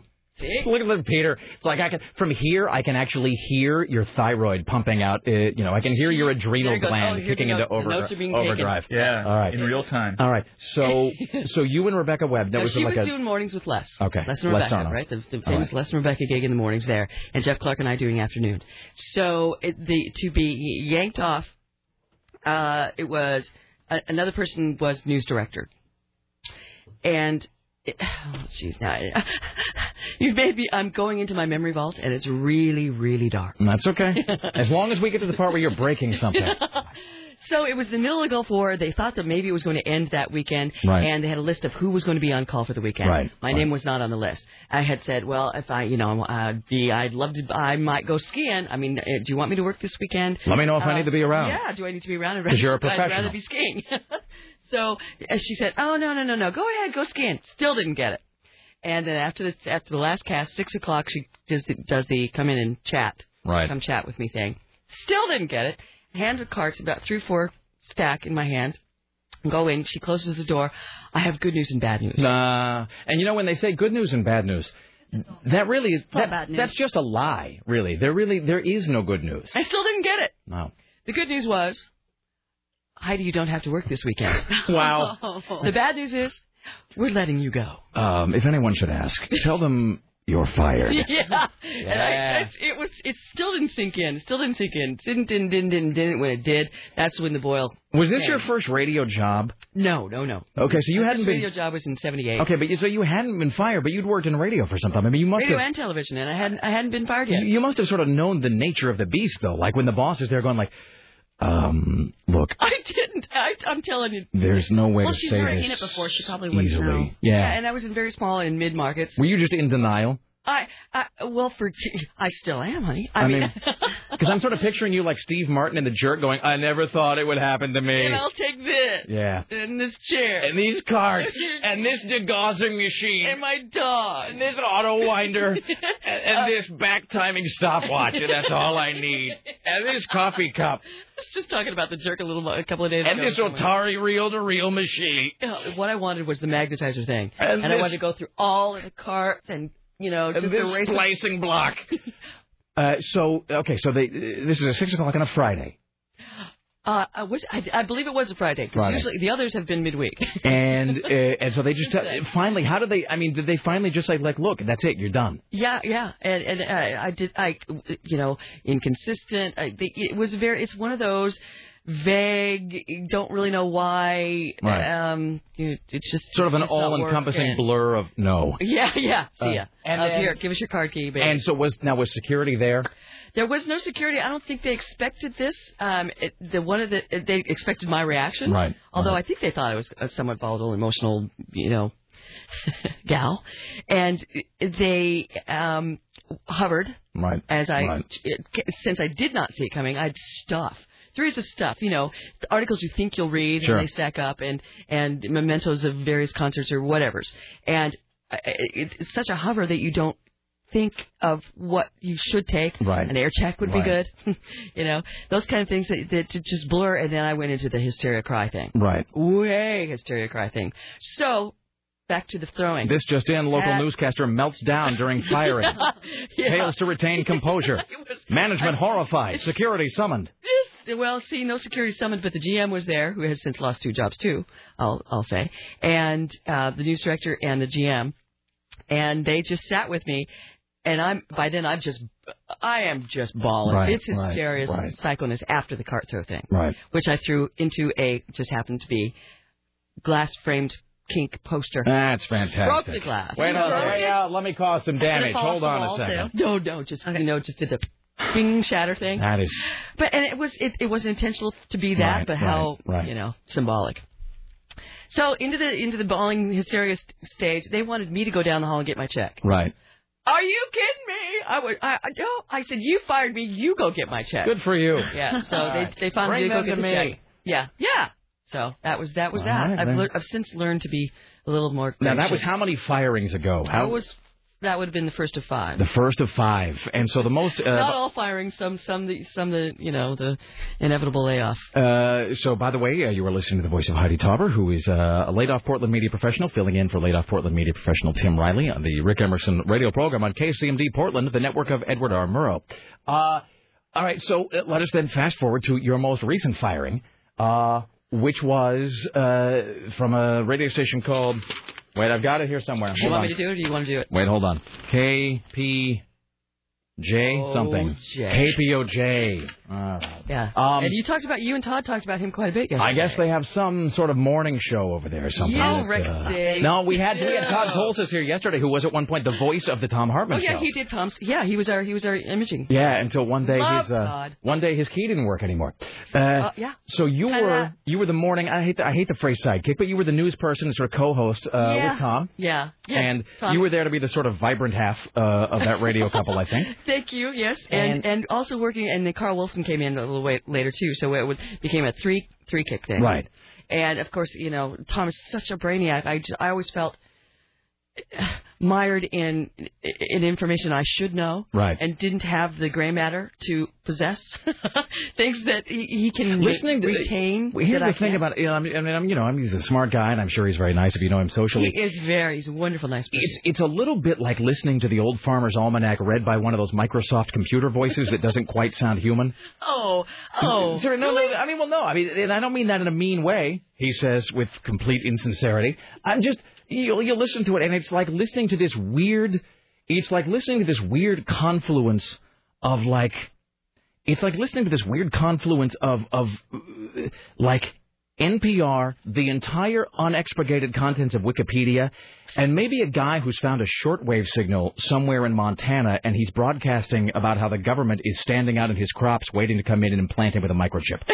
And, which is apparently there's a market for that kind of a thing. So, you just hit so many of my buttons and you don't even know. No, I'm just making the observation. So that being said, so you're doing the news with Tom Hartman for some time. Yes. And then 3 years there, too. The same thing. Did you sense it coming? Was there weirdness in the air? Yes, I did. Yes, that one I finally was getting it. Was this in response to, like, they had told you to do things or change things or stop things? Yeah, get better. That's kind of a vague way to... Look, we'd like you to... Could you suck less? We would appreciate that. That's not that you were, but I mean that's how they do it, right? And a lot of times, and by the way, the reason, if anybody wants to know why we're having this discussion, it's because it's fascinating to me, and I think a lot of people who listen to the radio. Don't think it's too inside baseball. Here's why I don't. Two things. One. And again, everybody's got their own brand of pain right now, and as Max Cady said in Cape Fear, every man has a circle of hell around his head. So everybody's kind of going through their own weirdness. But you know what? Everybody has either been laid off recently or knows somebody who has, and everybody... It's impacted everybody. Yeah, and the people who listen to this show know how gracefully Tim Riley exited and how CBS gave him an entire day to say goodbye, and they really... It was the best that anything like that could be handled or has ever been handled in my experience. And I'm not just saying because I work here. I'm saying because it's the truth. And you working in radio, you know it's the truth. Yeah, it's a remarkable difference. And, as much as we like to think that every single person who listens to us every single moment of every day and that nothing else ever comes out of their radio, obviously there was people who knew who you were and listened to you and grew attached to you the way that people very much can feel bonded to a voice or to a show on the radio. And then one day you're just gone, which on the one hand is disrespectful and painful for the audience, and it's disrespectful and painful to you who has a bond with the audience, and then one day you're just told that you're not going to be able to see your kids anymore, basically, is what that is. Yeah. And it just, they literally scrub you. And you're, like you never existed. Oh, no, you face off the website, name off the archives. Oh, yeah. Somebody told me. Changed the name of the show. I don't know. What was the name of the show before? It was Tom Hartman in the morning, Tom and Carl and Heidi. Right. So then they had all the liners. What did they change it to? Carl and Friends. Carl and Friends. Really? The best part about that and Friends is it allows them... It's like a Sesame Street title or something. It's like an And the Rest on the first season of Gilligan's Island. Yes, without Marianne. The best part of calling it Carl and Friends, by the way, is that it allows them to make myriad changes in the future. They don't have to do anything with the logo. No, this logo will keep us through many firings. Yeah, totally. You don't have to update any of the imaging for future layoffs. It was weird. The picture also is very weird. You know how you go in and if you do Photoshop, you just cut out... Please tell me there was just a plant put in front of your face. It's just empty. You sort of see the outline. It's obviously not centered correctly, and there's just that's fantastic. It's a ghost. Please tell me that was like on the first day. Oh gosh. I'm picturing it like the finale of the day up. I'm picturing it like the finale of The Grudge, where it's just your picture, like cut out of all of the portraits, like just your face with a pair of scissors. Who was there? No one. The outline still. Yeah. So. All right, and this is a thing that sometimes happens, and again, this is why we're sort of spending some time on this, because when I announced, I put on my blog that you were going to be on today, and I got a ton of email from people who were like, hey, I listen to her every day, whatever happened to her, it's so great, I want to know the deal, because you don't really ever get to tell these stories most of the time. And in fact, they are told the so-called leftovers, right. Tom and Carl, the next day, boom, and this was a Wednesday, so then there's Thursday. They're going to do a show the next day without you. It was Tom Hartman's birthday, right. as a matter of fact. So there's that, added fun. His birthday present was more studio space. Didn't have to look at Tom across the desk. They were told not to even mention my name. Because you're an unperson. If anyone asked, but it got so bad, or so good, depending on your perspective, that they eventually What were they told to say, though? Nothing. I mean, it's like, but if somebody calls up and says, love your show, wasn't there somebody else there yesterday? What was their response supposed to be? Well, part of it was the mute button.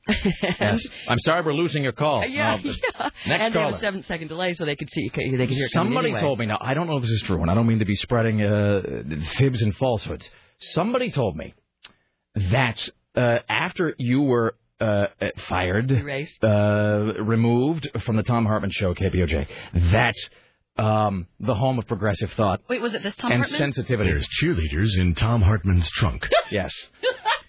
That's our lovely title. Somebody told me that after you were let go there, and I don't know if this is true, that they actually went through the podcasts And if callers had gotten on the air and had said, hey, whatever happened to Heidi Talk, and then they were cut off, that they would actually go through to edit that out of the podcast so that when you listen back, that caller would not be heard. True. Which you really almost have to admire in a sort of Soviet kind of way. Oh, for heaven's sake, weren't we just talking about Stalin? I mean, it really is like Oceania has always been at war with Eurasia, sort of a feel. So one almost has to... Whatever happened to Babylon?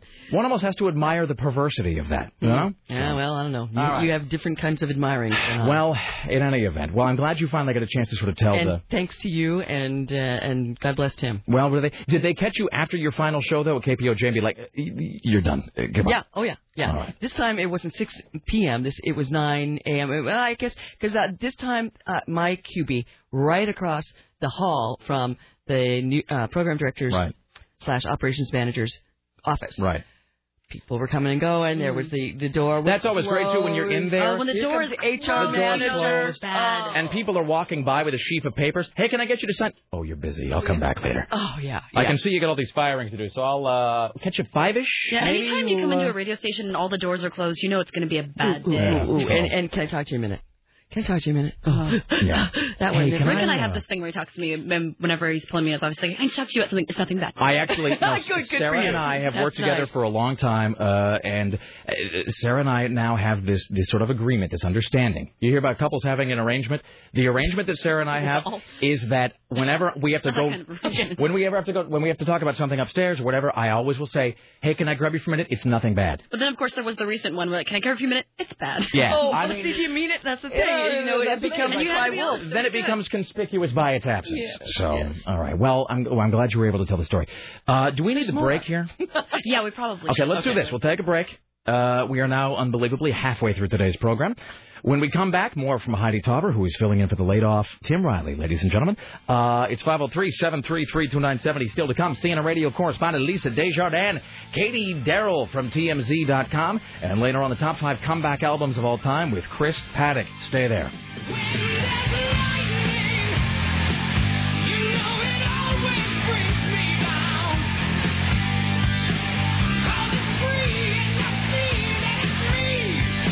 Cheerleaders in Tom Hartman's trunk.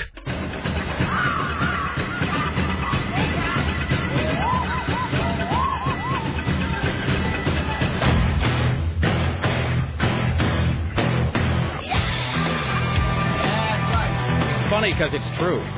It's 503-733-2970, ladies and gentlemen, friends, neighbors, Romans, countrymen, boys, girls, children of all ages. You are listening to the Rick Emerson radio program. Thank you for coming along. Coming up later on today, CNN radio correspondent Lisa Desjardins will be joining us from the Hill. Katie Darrell from TMZ.com. Let's see. We'll have the top 5 comeback albums of all time as counted down by our good friend Chris Paddock from Rock 101, KUFO, and still to come, Job Watch, Bush Watch, Joy of Christmas, all of that. Ladies and gentlemen, once again, filling in for the laid-off Tim Riley, the laid-off Heidi Tauber. And now, from the CBS Radio Center in downtown Portland, this is the news. Some interesting news this morning, and thank you so much, I must say again, Rick, Sarah, for having me. Oh, not at all. We're flattered really. that you want to come. Thank Seriously, you. Here's the thing, is that we're just such an island of misfit toys here. I feel so at home. And I mean, we kind of said this, just as John Lennon says on the Live in New York City album, we'll go back in the past just once. We said on Tim's final day, we were talking about how Tim and Sarah and I all kind of came to work together. And we started this radio station, KOTK Next Door, programmed by really just a fantastic guy named Bruce Agler, the best PD I ever had. And, and Tim was sort of cut from a different cloth and marches to, I don't even think he marches to a drummer. It's like he marches to a zither or something. And, and Sarah and I are kind of, weird in our own ways and don't quite work and play well with others.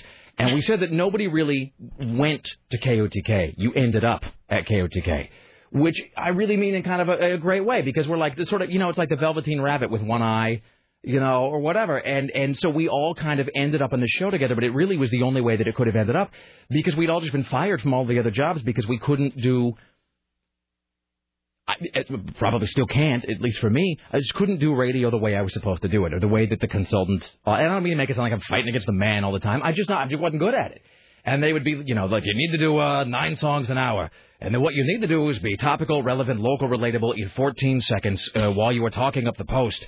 Don't forget to back sell the last record. Promote the big holiday concert, which is going to be coming up. Talk about the food drive. Don't forget the food drive. Also, the Win It at Work Club.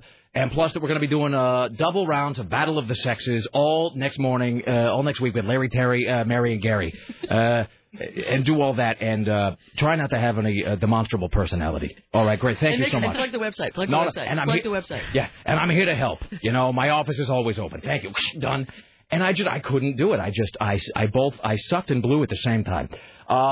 And so, so here we are. And so I guess my point is when you say thanks for having you in, I mean, really, we are honored that you would join us because you and a lot of the other folks, really are.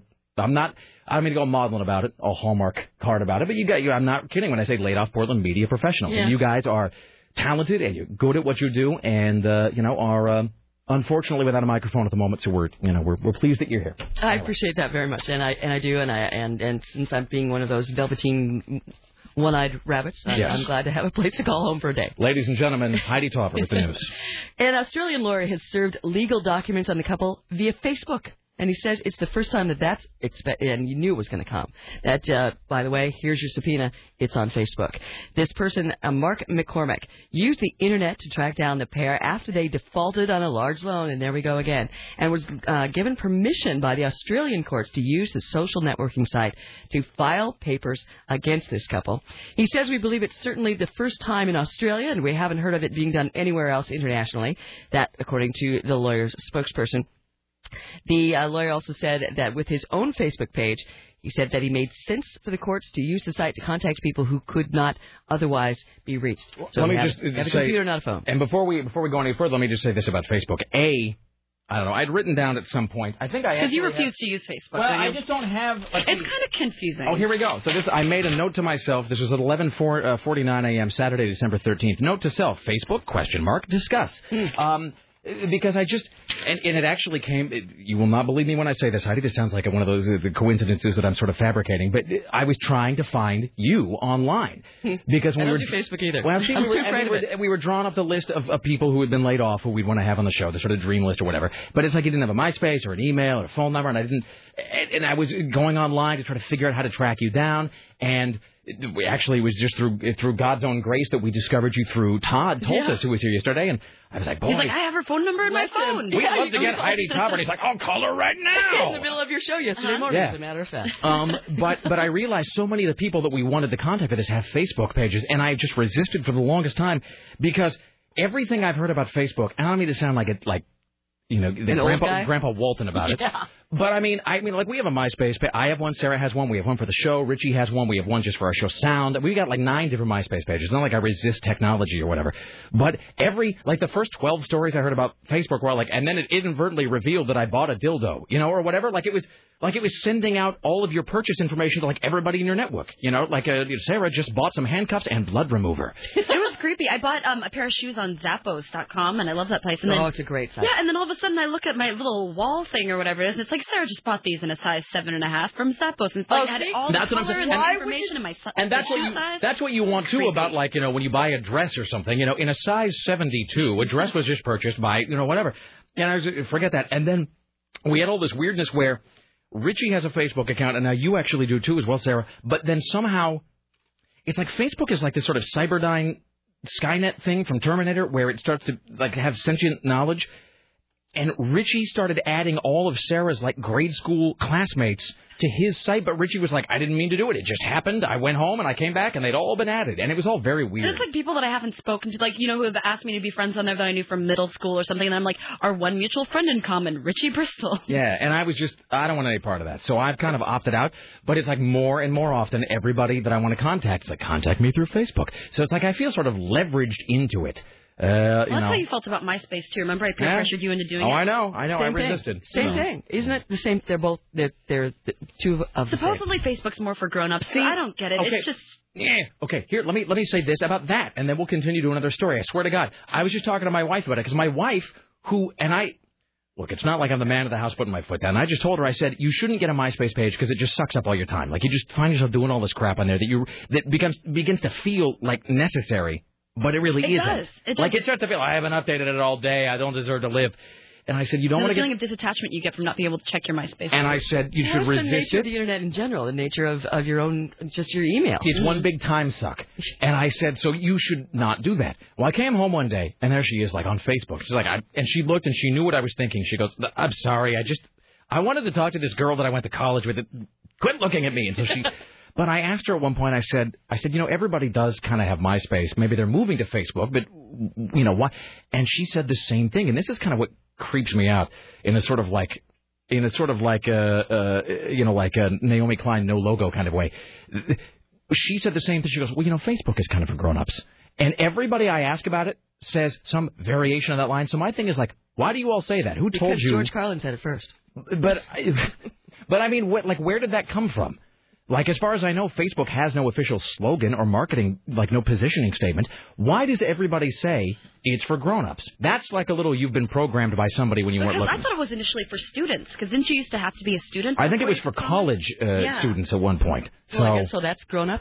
But it instead of pubescent or prepubescent. But it's just weird that everybody uses... It's more immature, though, because you can give each other, like, gifts and teddy bears and, like, I don't know. Subpoenas, legal subpoenas. documents. There. Look at her bringing it back. All right, bringing it back. That's what we call a callback, Heidi Tauber. All right. Ladies and gentlemen at the news desk, Heidi Tauber. And I, too, am fearful of that whole thing. Good for you. My husband doesn't even know my password. We'll be, there you be go. Luddites together. In other news this morning, Katie Holmes, whom you may know as Mrs. Cruz, turns 30 on Thursday, and husband Tom Cruise told Access Hollywood that he has something special. Is it a thetan remover? But like a really fancy one. Supposed to continue like a fancy one that says KH on the side or something. Well, considering what he gave her for the wedding and the whole big castle thing, hard to top. And here's his quote: "We're gonna celebrate." Step out on the limb, Tom Cruise. Yes, that's crazy. We're going to celebrate. I'll be here in the morning with her, Cruise told Access on Monday night at the premiere of his new movie, Valkyrie. How do you say that? Valkyrie. Valkyrie. Ooh, and I do want to see that.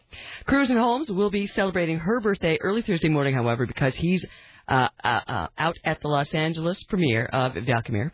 And so... it sounds like he's going to have to do something via Facebook. I guess. I don't really know. I'm just back on Cruise. Cruise and Holmes sound like some sort of gay porn film set in the suburbs. Well, wasn't there Holmes? That was John Holmes. John Holmes, there you go. Or so you've heard. According to my perverted friends. Uh-huh.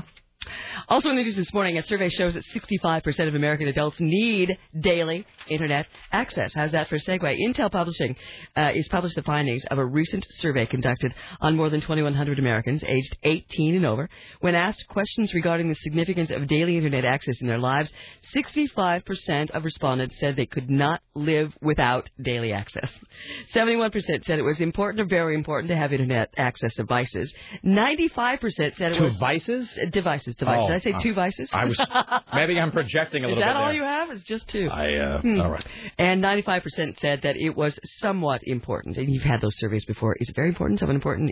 There's no middle ground. Well, we've talked about. I mean, Sarah is. This is before Sarah's time a little bit, but I can't. I mean, I know that I did talk radio before the internet, but I don't really remember how. I mean, I don't. It was the clackety-clacky, UPI machine or AP. I guess there was the AP wire that would just your own research, spit out copy, and then there was the purple section of USA Today, and that was it. And I do remember walking to this when I lived in Utah, walking to the Barnes and Noble on Sunday. And buying like 9 different Sunday papers from like the LA Times, New York Times, Boston Globe, Sacramento Bee, whatever, and just going home.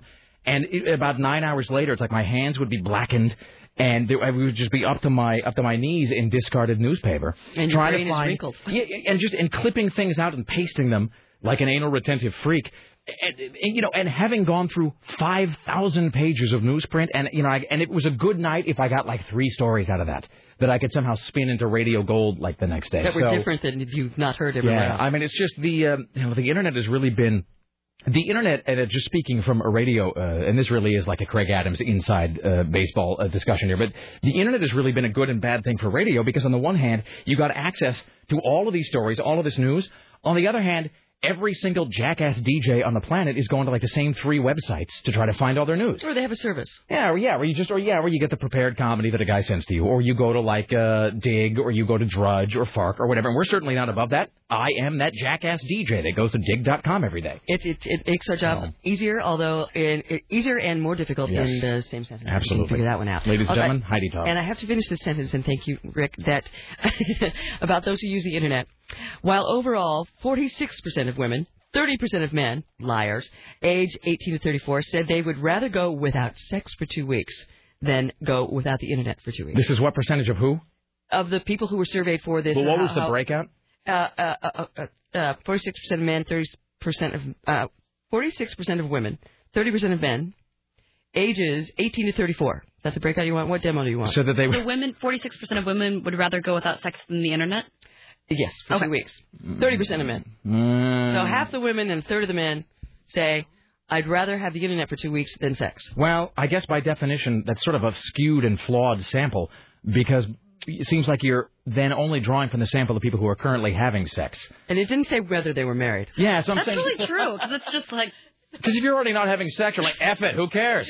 What's another 2 weeks on the pile? It's another 2 weeks of sad drinking and weeping alone in my darkened apartment, staring into the middle distance. So you don't believe surveys? Is that the deal? No. Okay. Well, it's like I remember I was in London a while back, and there was some... I don't know, they had some sort of, they were putting out about like 95% of British women said they would prefer a hot bath and shopping to a night of sex. And you sort of hear that. Why can't you have all 3? But it's like, why? I like your style, Heidi Tauber. If you'd been more saucy at Kink way back when, they might have kept you. Who knows? But you hear that and you're like, what am I supposed to do with that information? Really? I mean, what is the point of that? How am I supposed to incorporate that knowledge into my life? Use it on your show. Yeah, well, there you go. And 15 seconds. Done. And a cloud of dust. And, right. Okay, from Facebook to face transplants. How about this? The nation's first near-total face transplant has been done on a woman at the Cleveland Clinic. A reconstructive surgeon replaced nearly all of the woman's face, 80% of it, according to the story, with that of a dead female donor in an operation just a couple of weeks ago. Wait, so they cut off a dead female's face and stuck it on somebody else's? Yes, Face Off. Yes, Travolta Face Cage off. style. There you go. So this is but again, underrated movie. Was this in America? Did you like it? I did. Yes, it was in Cleveland. But this is a thing where again we've been beaten to the punch by every country on earth, because I think Britain did this last year, and I think France was the first. Remember that? Well, no, and see, it's like France, and then it's like Japan is always like. Here's the thing, like I think that there's like a whole second Earth that has been built and is in like a biodome somewhere in Japan, because they just seem so far ahead of the curve, like in every way.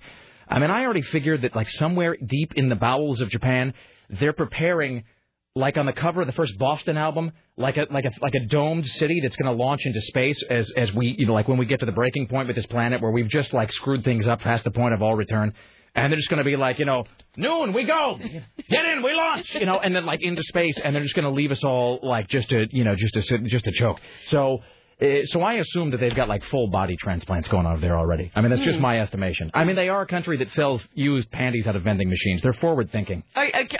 I'm not making it up. It's true. No, it's true. It is true. They sell used female panties out of vending machines because they are a forward-thinking people. Speaking of vending machines, we have to call Eric, too. Oh, yeah, we got nothing. Have you gone to the vending machine in the kitchen here? Have you seen how sad I'm not going up there now after this. Are you kidding? No, it's down the hall. Why, is there anything good in it? No, there's nothing in it at all. There's just like a can of... back in weeks. Yeah, there's like a can of Canadian Mist or whatever that crap is that nobody wants, and then there's like a packet of peanuts and some... One of those things, they're like Mike and Ike's, but they're just the cinnamon kind. Red, hot tamales? Hot tamales? Oh, I'm there now. All right. Well, I'm just saying that the vending machine is... It's empty. Well, maybe he's one of those guys that can't get around in the snow. And if we want to, we'll go there later. Hi, you're on the Rick Emerson radio program, sir, madam, as the case may be. Hello. Hey, Rick. Hello. Okay, so I went to lunch real quick today. Yes. On my way back to work, one exit down the freeway, saw a couple of cars with chains on. Yeah, there was... Go ahead. I was just going to say, if the road is clear, no ice or snow on it, chains ruin the road. They ruin your tires, and they could potentially ruin your car. And let's be honest, chains and studs, unless you're living in, Michigan, make you look like a jackass who doesn't know how to drive. Let's all say it together, it's an inch of snow. Quit being such a pussy, for the love of God. And the pavement was completely clear. Completely clear back Well, no, I mean, trust me, dude, I live in Southeast. And I had to drive to Beaverton. I got to drive to Beaverton this morning and back. Lucky you. So now, Sarah and I have talked about this. In I drove Southeast, today, and I'm a total wimp. And in certain places, there are side streets, still a little slick. But you know what? That's why God gave you brakes and, upper brain function, so you can decide not to go 50 miles an hour. So you know what I do when the road is slick? Drive slowly and with caution. Whoa. And then, but then I go over the Ross Island Bridge, and there's that thing where you loop around to the right, and you go by Ryerson's Hardwoods, and then you're going on to the 26. And the road is like bone dry. It's like they just laid the asphalt yesterday. And there's people creeping along at 4 miles an hour. Oh, yeah. And Any minute now, I'm gonna hit a patch of ice. Right, and it's like, it's like they've just transplanted all of the drivers from Boise and Sandpoint and just put them on the road in front of me. And I was actually driving out there with 2 different people in the car, and you start to reach that Samir Nainanajad office space. They just, mother, son of a bitch, just hitting the steering wheel, watching my schedule slip further and further behind for nothing. There's nothing on the road. So You're completely clear. There's absolutely no. You know, there was a 3-hour wait to get change for your tires yesterday. This is why the rest of the country laughs at us. This is why people don't take Oregon seriously in some ways. And when you said, the bozos from Boise, you didn't say bozos, from Boise and Sandpoint. Excuse me, those guys know how to drive in the snow. I suppose, but it's like they've only got one gear in Idaho, and that gear is whatever the speed limit is minus 20 miles an hour. You're insulting me here. I'm just saying. All right, thank you, sir. Thanks. All right, that is the state, by the way, that gave Mark Furman his own talk radio program. So, I mean, Lives down the street from my brother. Really? They get together a lot in coffee klatch? Oh, sure, they're buddies. Yeah. One side note. Say what you want about people putting chains in their cars yesterday for for Hellstorm 08 that we lived through. At least they are better than the people that we just briefly discussed who put studs on their tires. When I lived in John's Landing, I lived on Corbett or whatever, some damn street over there, and I was right by our bedroom window was right by that hill that goes up. I think it is Corbett. Anyway, the apartment building or whatever. And I swear to Christ, in May. Sounds like a tank going by. You would hear the going up the hill, and I couldn't figure out what it was. I thought it was some sort of weird War of the Worlds drilling machine or something. I'm like, what is going on out there? And finally, I asked my landlord, I'm like, what is up with that scraping sound I hear sometimes? And he goes, it's people with studs. And I said, what do you mean with studs? He goes, on their tires. And I said, why? I thought it was maybe a fashion statement, they're being kind of rakish about it or something, like safety pins through the face. But so they just tear up the roads and they just, anyway. Let's do a couple more calls, then a couple more stories, then we'll break and be caught up here on the Rick Emerson radio program on Excursion into Whimsy. Hello, hi, you're on the Rick Emerson show. What's up?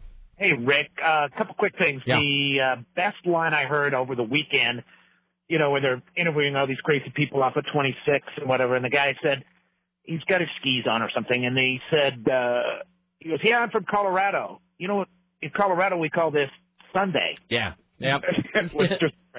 But I was back to the sex survey. I thought you were going to go a different way with this because the guys would take 2 weeks off so that they could have the Internet. Isn't that generally what most guys use the Internet for anyway? It's actually funny. While Heidi was reading that story, Richie Bristol, our intrepid PA, typed on the screen, what if all the sex you have is on the Internet? So the Internet really is hot and cold, everything you want at this point. So, yeah. All right. Thank you, sir. All right. Hi, you're on the Rick Emerson show. How may I serve ye today? Hey, Rick. Hey. Hey, as somebody who drives a delivery truck every day, if people, when it's really bad weather and you're a moron and you can't drive up a hill, don't just leave your car in the middle of the freaking road. Well, that was the other thing is these people... And go faster. That's the other one that bugs me the most. I mean, Don't go too up a hill in snow. It was like the opening chapters of The Stand where you would just see these cars just abandoned on the highways It was like all the cars had molted at once and that they had just left these cast-off husks behind.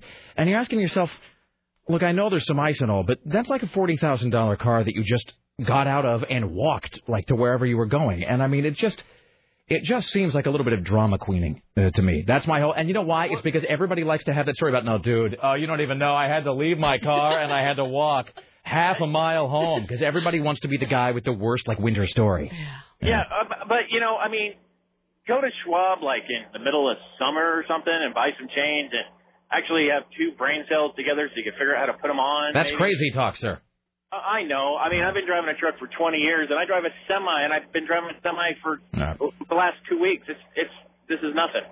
Yes. And sorry to hear about Tim, because I was in Vegas when you guys all said that. Thank you, sir. Well, it is as Jake Gyllenhaal says in Jarhead, it is the suck. But what are you going to do? So well, that's true. I mean, I go to Vegas for 2.5 weeks. I come back and hey, no, Tim. It's your fault. You caused it by leaving. Well, I'd like for you to feel bad about that for the rest of the day. Yeah. I had to go blow some cash. All right.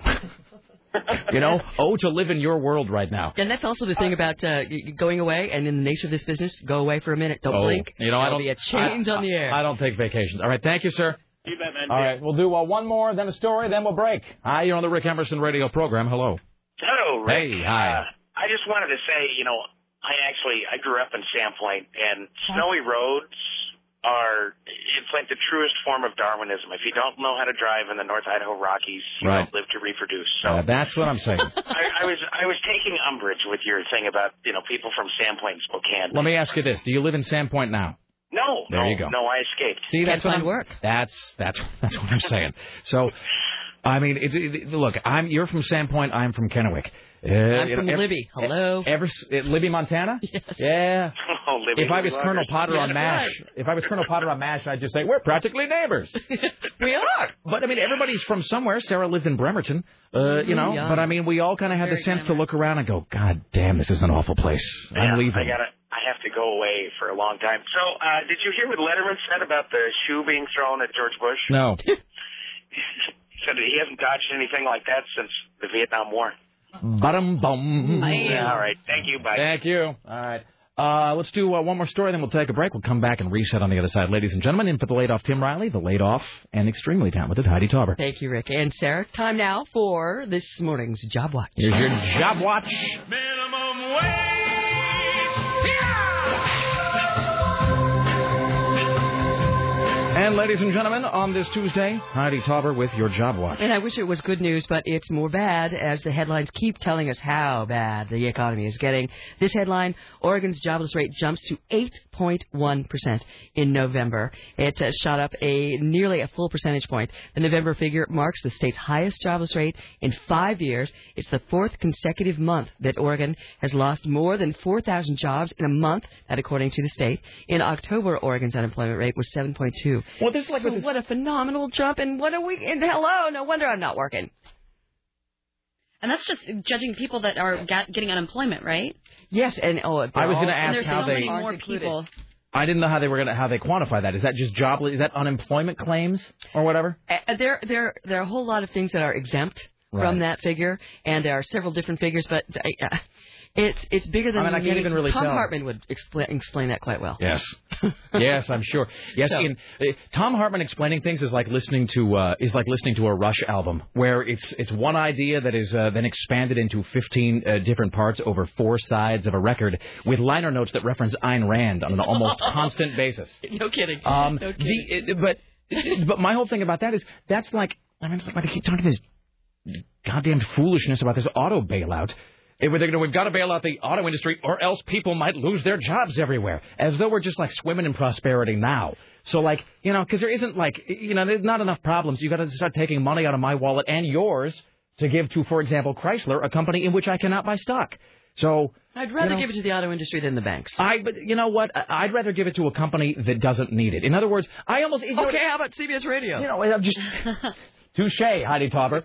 But they make this. It's like they always say that the richer you get, the less you have to spend money because, like, if you are a celebrity, people, people give you, gift baskets and food and clothing and whatever. But it's like when you're broke, nobody wants to give you anything.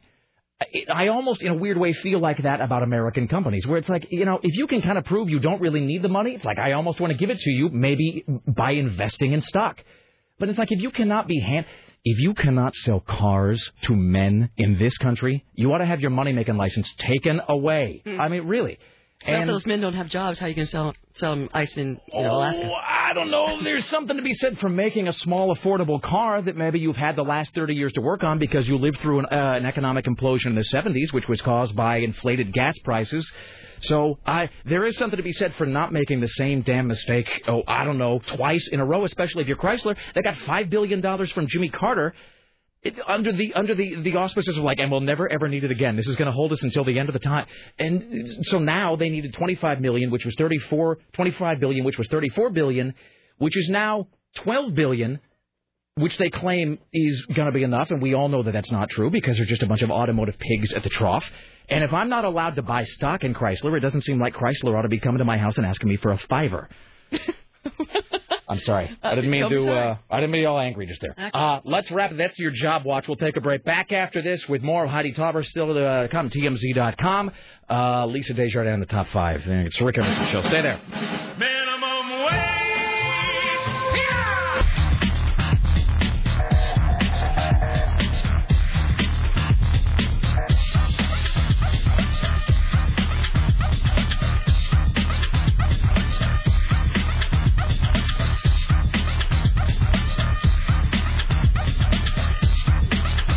Why, hello, it's the Rick Emerson radio program. It's 503-733-2970.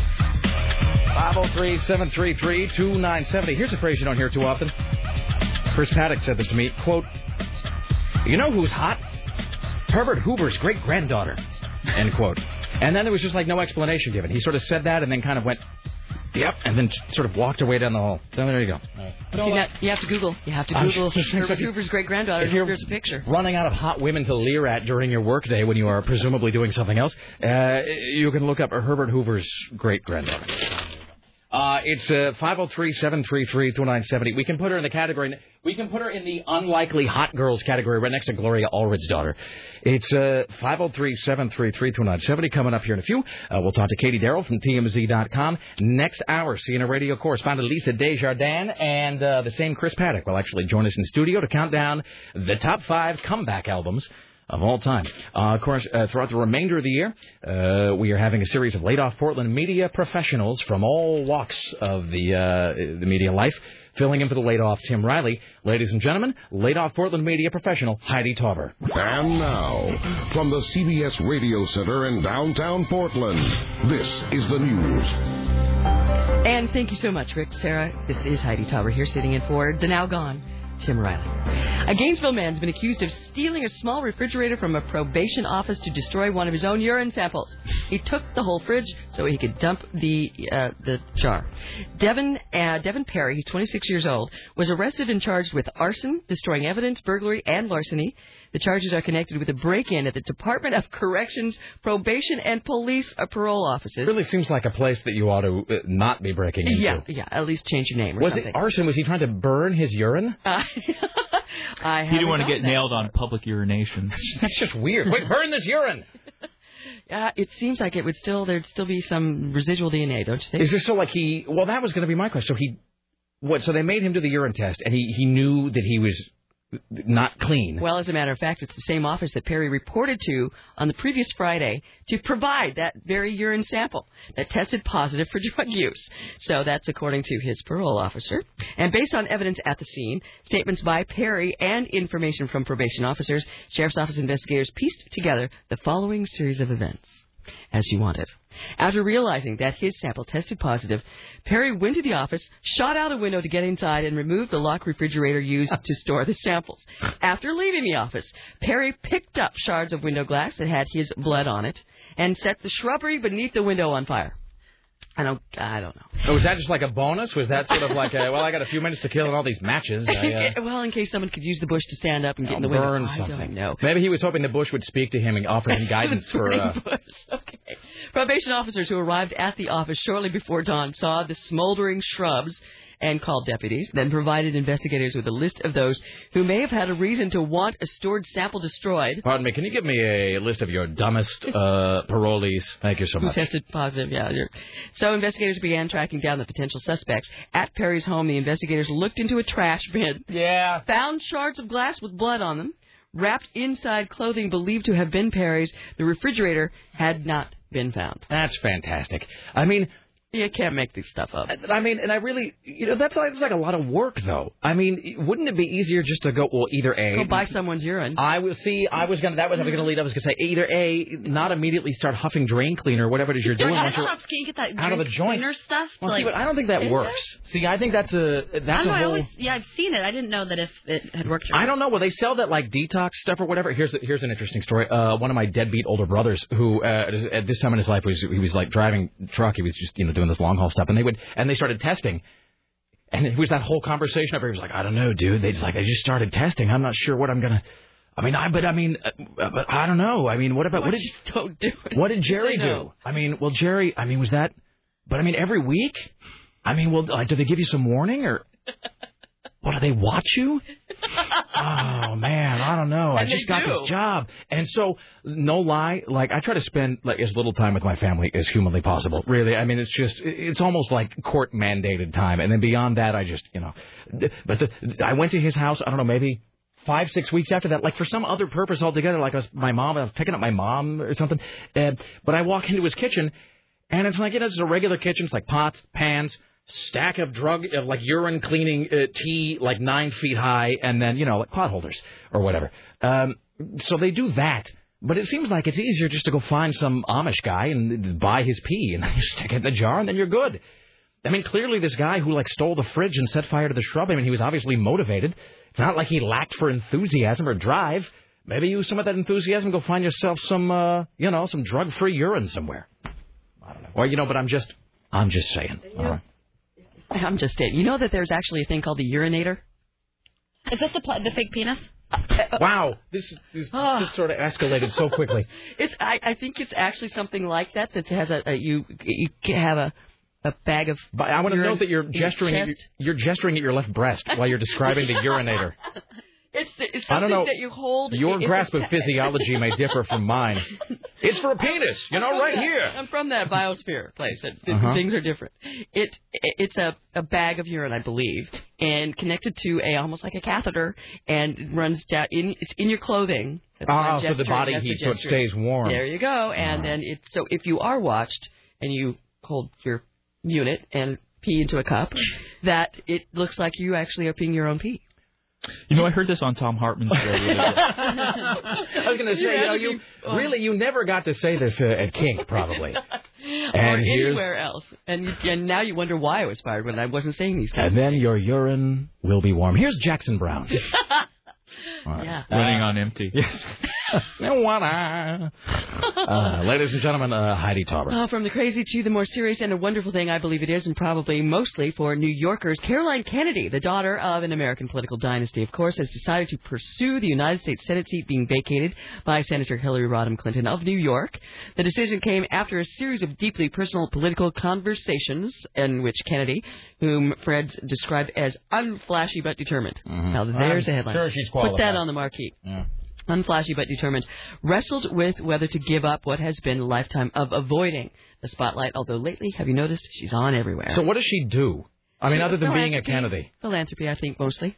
But, that's code. And she worked with a... But that's code for doing nothing. No. I think she was involved with, I think it was an educational commission in New York City that she was, I think, running.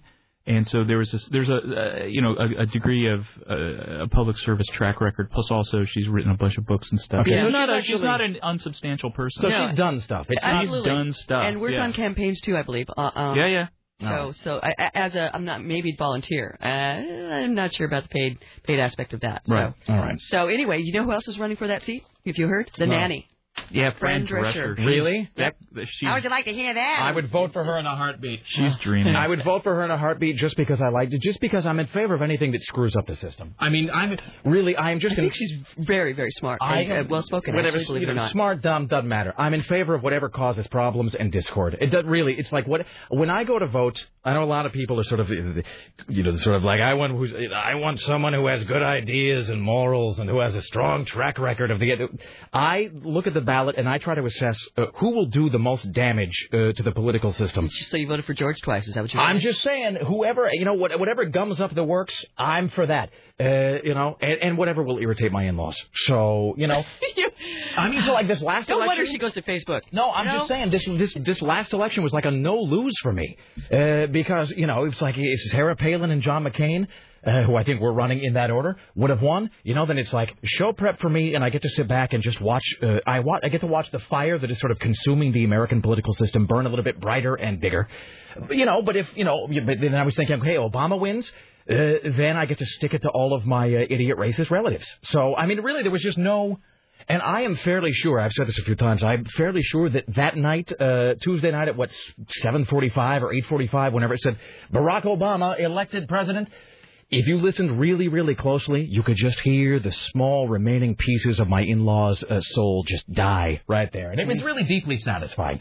So, I mean, it's just... it wasn't quite like putting Hillary in office, which I think might have actually killed several of my relatives. But, I mean, More so than a black so-called Muslim who has terrorist ties? No, because the thing is that, the Barack Obama certainly...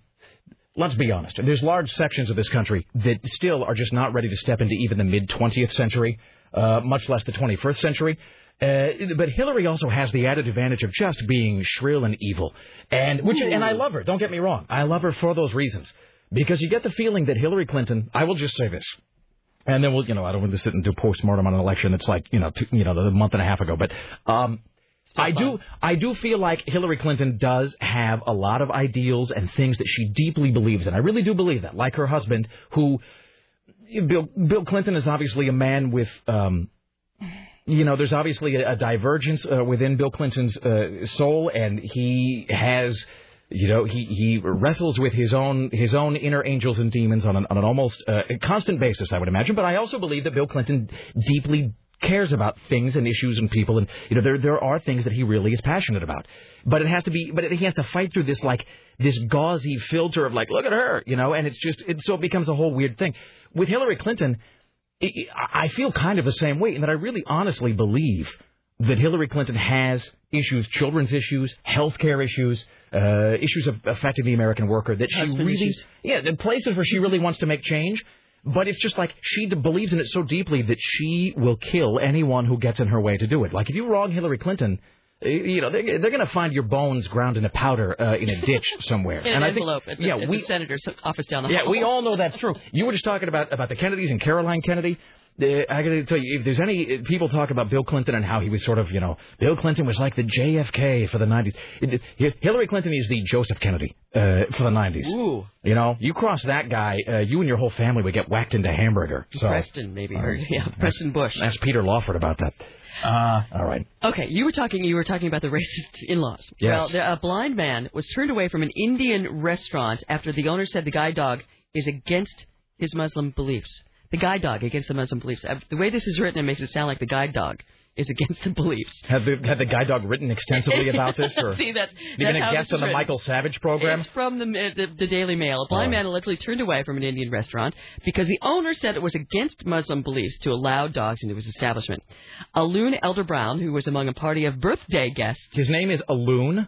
Aloon. Well, sometimes the parents just see that coming, don't they? Oh, it's not Loon, okay? Excuse me. He was even threatened with a police call of his guide dog, didn't leave despite showing an animal permit, and from the picture, here we go again with picture on radio. Is this like more of that, blind. Is this like more of that business of you can't draw a stick figure of Muhammad or something? Isn't that the thing? Like there's any number of, you can't do stuff or depict things or whatever. Is this the same thing we're talking about here? It sounds something similar. It's a totally private establishment, though, so the owner has, I suppose, the right. No, but see, I don't think that's the case. We had a whole discussion about this. Hey, can we drop Peter's mic here for a second? I think it's going to be a little echo. And that probably is Katie Darrell. So we'll get Katie Darrell in a moment, and then we'll wrap this up. Sure. We had a whole discussion on the show one time about those signs in restaurants. It's like, we reserve the right to refuse service to anybody, which I don't think is true. Because I was saying, you can't just be like, and you, leave now. And Because they're profiling, perhaps? Well, because I said, well, look, it's either true or it's not. Because you hear about people that, they're kind of sued for discrimination or, whatever. There's a prominent restaurant chain that had any number of well-publicized incidents with some of their black clientele. And I said, well, look, can you either, stop people from coming in or not? Like, somebody tell me. And a lawyer called up and he said, you can, provided that the reason does not fall into one of the protected classes by law, which I do believe guide animals are covered by. And I'm sorry for ending a sentence with a preposition, but sometimes that's the way it comes out of my head, and there's just no time to fix it. Okay, so this guy is suing, by the way, so that's the end of that story. Well, all right, there you go. Fantastic. Ladies and gentlemen, let's welcome now to the Rick Emerson Show from TMZ.com, the home of all things good, Katie Darrell. Hello, Katie. Hi, how are you? I'm adorable with a side of fantastic. How are you? Ooh, that's awesome and splendid. Yes, it is. Can I say, by the way, are you KatieDarrell.com? It's a dumb question. Is that your website? That is me. Your website is, really, for all the world, I expect your website to have been authored by Candace Bushnell. I mean, it really is just like, it's pretty adorable, I have to put it that way. So. Thanks, yeah. It does have, like, the kind of cartoon figure of me and my dog, and it's got a bunch of pictures and videos and all kinds of good stuff. It's almost like an Elizabeth Montgomery Bewitched kind of an opening animation you got going to your website. You know what? It is. You're absolutely right. It is a little fun and a little bewitched. Let me ask you this right now. Really, if you had to be nailed down to pick a favorite, do you go Bewitched or I Dream of Jeannie? Oh, I Dream of Jeannie. All right, good for you. I got it. I mean, it's just the magic of that bottle and the outfit. I mean, like, when you have the option of going slutty or not slutty, you gotta go slutty. Look, you were singing my song, sister. So I will apologize kind of right now that the TMZ updates so quickly, and there's just such a cavalcade of stuff you guys are talking about. I don't really kind of know where we are as of now, so I will put it to you, as I sometimes do. What are the stories on TMZ.com that Katie Darrell is most interested in as we speak? All right, a couple of the ones that we're most interested in. First off, Tom Cruise. All right, so he went on the Today Show yesterday and sat down with Matt Lauer. This is, about 2.5, 3 years after he sat down with Matt and called him glib and kind of was crazy doing his whole, like, jump on the couch with Oprah, yelling at, Matt Lauer, just going around acting really bizarre. So he goes back to the Today Show, does his little act of contrition, hey, I'm sorry, mea culpa, mea culpa. But then we got this other video that was shot from outside of the studio that, I guess in between breaks and when Tom wasn't on air, he was actually playing ping pong with crew members because they had a ping pong table there because they were trying to, sell it or something about, like, holiday gift ideas. But Tom, instead of just, like, chillaxing in the green room, was, like, playing Forrest Gump ping pong the entire time, actually playing really well. Well, of course, because he's an android. I mean, it's can I speak for everybody here when I say the notion of Tom, like, if Tom Cruise just sat in the chair between segments, looking at the floor and making a low-grade humming noise, like, that would actually be less unnerving than the idea that he's really enthusiastically playing ping pong, which I find just terrifying. Because it makes him seem like actually more of a normal human being, and that's what we were all terrified by. It's like he looked like a normal person having a good time. We were like, ooh, that's creepy because we know he's not. When you picture Tom Cruise playing ping pong, though, between segments on the show, don't you picture him playing really well, but then just laughing maniacally all out of context? Like, seriously, like a Scientology video. Exactly, like, here's a return, and then just back with another one. And I mean, it's just Tom Cruise is, I think, at this point, incapable of doing anything that doesn't fill me with a deep and abiding sense of dread, like in the very core of my being. Well, let me tell you, you're going to absolutely then love the story that we put together with this video for the TV show tonight. Mm-hmm. Because, in TMZ style, we don't just show you the video. We kind of, tongue-in-cheek and make fun of and pull other clips. And we definitely pulled that old video clip of Tom Cruise with that Scientology video where he's doing that diabolic laugh. And so we do kind of intercut, like, him playing and then laughing, him playing and then laughing. So wonderful. you will really enjoy that tonight. You're good people. You really are. What else is on your radar, Katie Darrell? Well, how about, I don't know if you're a big fan of this whole, like, Pete Wentz, Ashley Simpson, like, drama that they haven't poured out their baby picture yet. Only in that I keep watching them hoping that I'll be there when something bad happens to one of them. Yeah. I mean, because I keep shaking myself going, why do we care about these two? Yes. Why do we care? Well, they had a baby about something like maybe 25 days ago. It has a weird name, like Mowgli, as in, the Disney movie. And apparently none of the magazines have been shelling out the money to get pictures of this baby. Now, Pete Wentz and Ashley Simpson have come forward saying, well, we're not trying to whore out the baby pictures. We don't like that. Yeah, right, you whored out your own wedding. Give me a break. No one's buying. Is the baby already writing melodramatic blog postings under the username of Purple Raven? Yeah. But here's what's great is Pete Wentz was out doing, like, this signing for his latest album, and there's a bunch of teenagers surrounding him, and it seems like we're calling him Wobbly Wentz because he seems like he could be perhaps a bit tipsy, considering he's surrounded by 15-year-old teenagers, screaming for his music, and he's pretending to do cocaine off of the CDs. So clearly you're not in good judgment for him at that point. But then he says, I'm going to show you a baby picture. So he pulls out his iPhone, and he's all clicking around, and then he holds up the camera phone to our camera, and it's a picture of Pete Wentz with John Mayer. Isn't he hilarious? Oh, my God. Look, as long as it's not more pictures of his penis. I mean, I think that's all, Hey, you should start a rumor, Katie Darrell. You guys should start a rumor that Pete Wentz has insured his pillow-like lips for like $500,000. You spread that rumor right now, I'll back you up. I'll say that I saw the contract myself. You know what? I'm just going to say that you're my inside source, and I got it from someone that, we should definitely trust. I mean, why wouldn't the Portland community know this secret? That's what I call a symbiotic relationship, Katie Darrell. I'm down for it. I'm down for any relationship at this point. I'm desperate. It's the holidays. I like your style. All right, Katie Darrell, TMZ.com, of course, the website, or KatieDarrell.com to find out more about the charming person behind this lovely voice. Katie Darrell, we'll talk to you next time. Thank you so much. Talk to you then. Bye-bye. All right, there you go. That is Katie Darrell, ladies and gentlemen. We're going to come back around the corner. Lisa Desjardins. Then Chris Paddock will be in the studio to count down the top 5 comeback albums of all time. Plus, laid-off media professional Heidi Tauber and from Portland, laid-off media professional Tim Riley. More of your phone calls and all that. You stay there. It's the Rick Emerson Show. Don't go anywhere.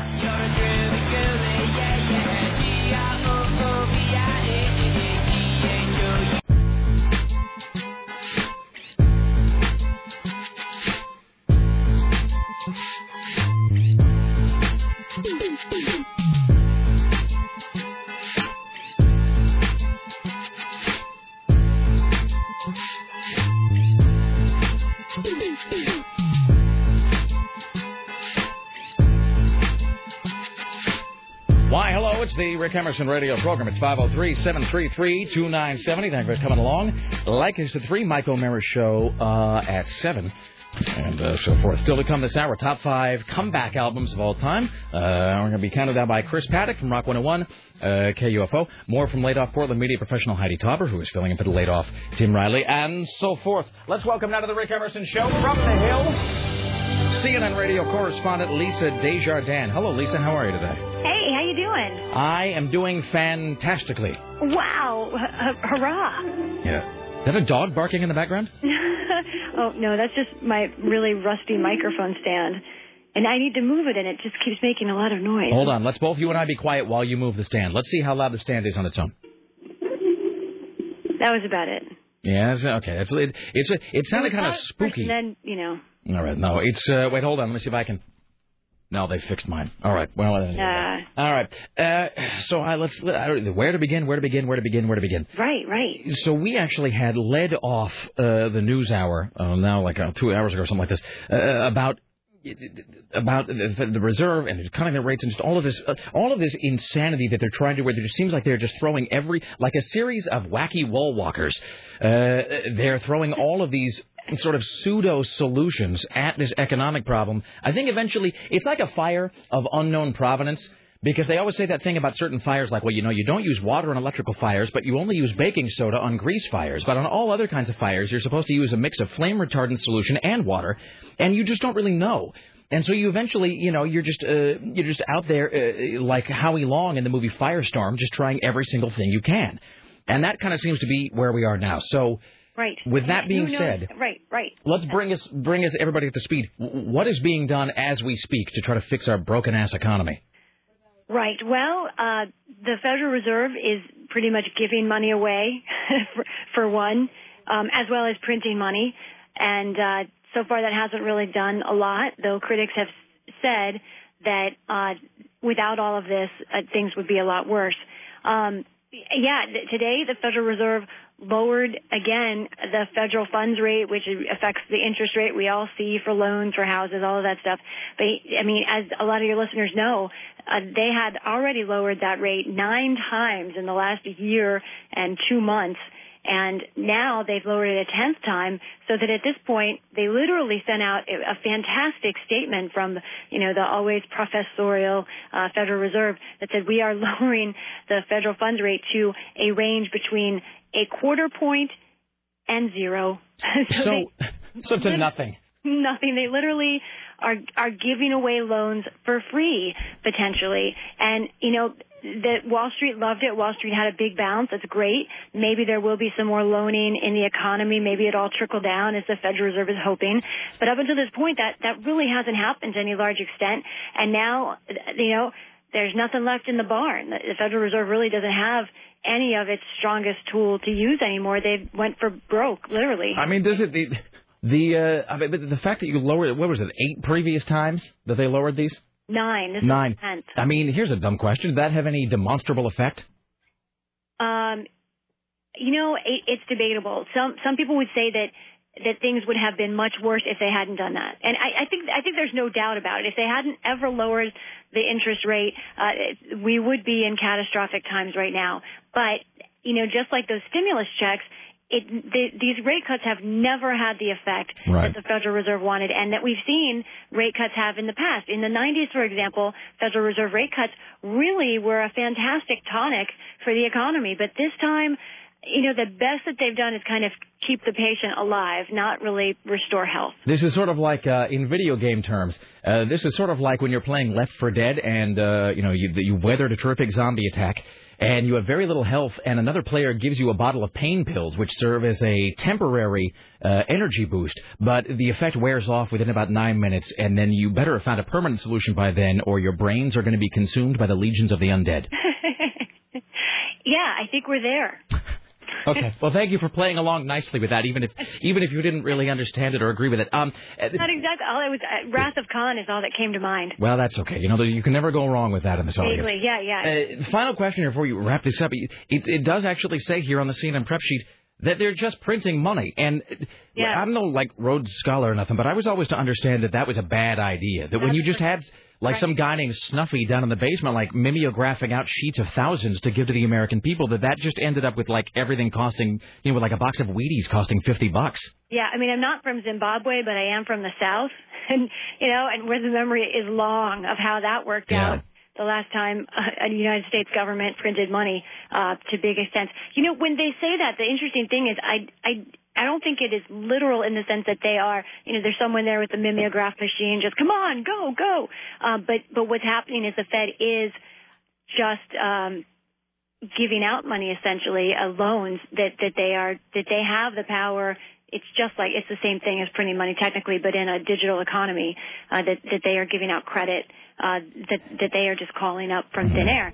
And it could bite us later. We did see, though, last month prices went down by relatively huge amount, in large part because of oil prices and gas prices going down. But yeah, we could really get bit on the butt by inflation later because of all of this. But everyone would say, well, at least maybe you'll have jobs. If prices will be terrible, but you might have a job. I don't know. The old company store, I don't know if that's coming back.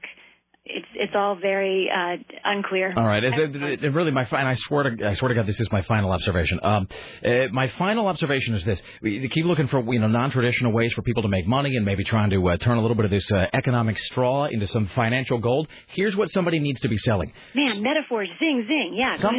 Some guy needs to create and now market like a bailout version of Monopoly. Because, they sell those city-specific versions of Monopoly, and there's Star Wars Monopoly and Star Trek Monopoly and Portland, Oregon. Somebody needs to make a bailout kind of Monopoly, but you just call the game Bailout. You wouldn't even need to get the permission of Parker Brothers or whatever. It would just be sort of, you would pass it off as satire, and instead of Monopoly, the game would just be called Bailout, and it would be sort of like. It would be sort of your handout from the federal government has been denied, lose a turn, or whatever. Go to debtor's prison. I'm just saying. And then instead of buying hotels, you would buy perhaps shuttered factories where you then attempt to generate some kind of business. I think that's great. I can tell you don't really think it's a great idea. Yeah, and I think at some point though this is where we're going too far. But I think at some point you should. Too much bailout and you just get sidled with huge punishment. All right. Well, okay. I'll go back to the lab and work on it some more. Yeah, please. All right. Are you on tomorrow, Lisa? I am. All right. We will speak with you then. Until that time, may you have a fantastic day. This is is a new time slot for me. It's very exciting. Well, because we normally have you like at the beginning of the show, but you've been kind of, I don't know, hornswoggled with breaking stories that you kind of have to be covering. Yeah, so. it's true. We had the interest rate broker, but I like it. It feels, like a brand new day. Well, you know what? A little change-up is necessary to keep the spice alive, Lisa. Isn't that the truth? I don't know. All right, then. Thank you. We'll talk to you tomorrow, Lisa. That was fantastic. So great. Little callback there, just ending with the microphone. All right. So yes, what Craig's not in the building. All right. So did he leave? Yeah, there's that meeting. All right. Well, I knew. Oh, that's right. Yeah. They changed the time. There was changes. There was a staff meeting that we're of course not able to go to. For all. Everybody loves change, Sarah. Yes. All right. Well, you know what? We can try to do it on the other side here when that sort of brings things to a close. So without further ado, let's do this. We will go to the news desk with Heidi Tauber later on. We'll take a break. We'll come back after that and attempt to do the top 5 in the second half of this hour.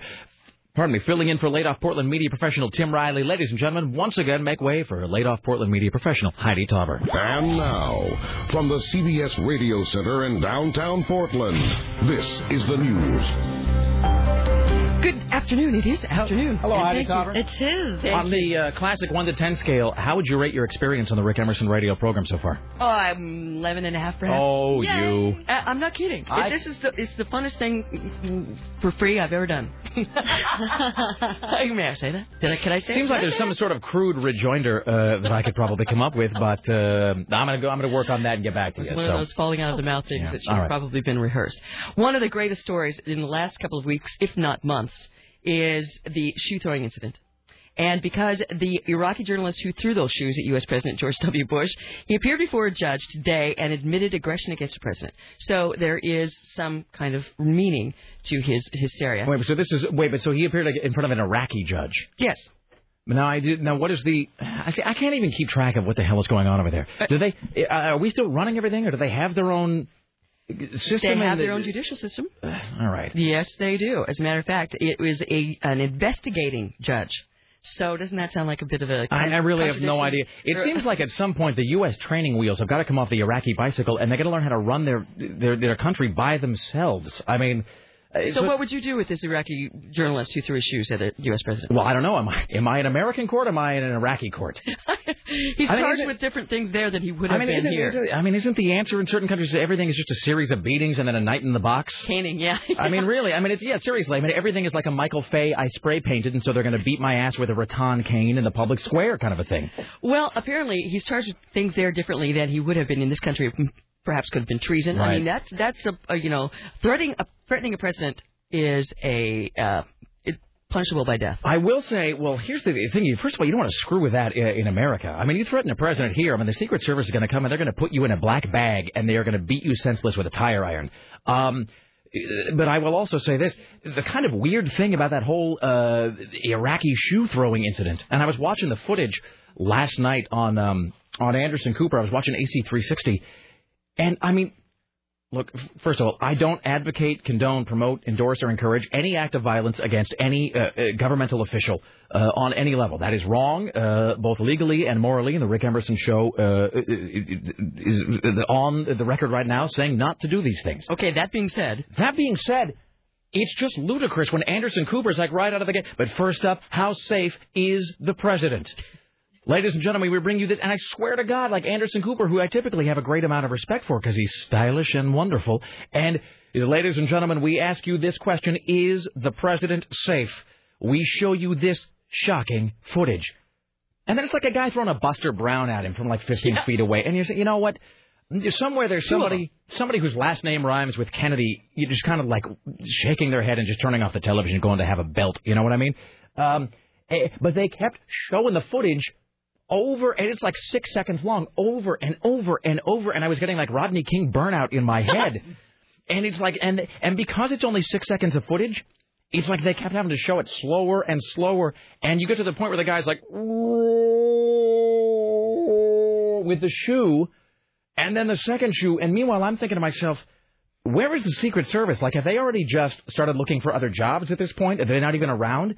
It is a little weird that you could get off hurling 2 objects at a president, and the Secret Service isn't immediately reducing your bones to dust. And that was Cooper's question last night, too. Didn't he say, oh, and where are they? And one big black guy comes from just off of the side and sort of kind of tackles the shoe offender. Yeah. You do wonder why they don't really feel like protecting My him. final observation here, and then we'll get to the top 5, is that apparently White House mouthpiece Dana Perino suffered a black eye during this whole thing. I mean, I had a couple people tell me that, although I didn't see her anywhere in the film, which is, So, I mean, if anybody has footage of the white-hot Dana Perino, I'm just saying, any footage of Dana Perino is good footage when you're Rick Emerson, so you let me know about that. More news from Heidi Tauber coming up later on in the hour. Ladies and gentlemen, let's now welcome to the program Chris Paddock, Program Director, Operations Manager, Rock 101 KUFO. Hello, sir. Thank you. Howdy. How are you, my friend? Oh, what am I? We're going to have you switch microphones. There's a bit of a buzz on How about this one? There we go. Oh, there's no hum. All right. How are you? I'm good. How are you? All right. I'm sorry about the top 5 getting sort of shunted aside I'm yesterday. sorry I was running late. I ran in wearing my ski cap, my jacket, and my scarf. You know what? Your nose is trudging the tundra. It's because you're a game day player. That's me. I'm here. And Bobby Roberts immediately told me to get my ass in here. Are we ready to do this thing? 5, All right. 4, 3, 2, 1, fire.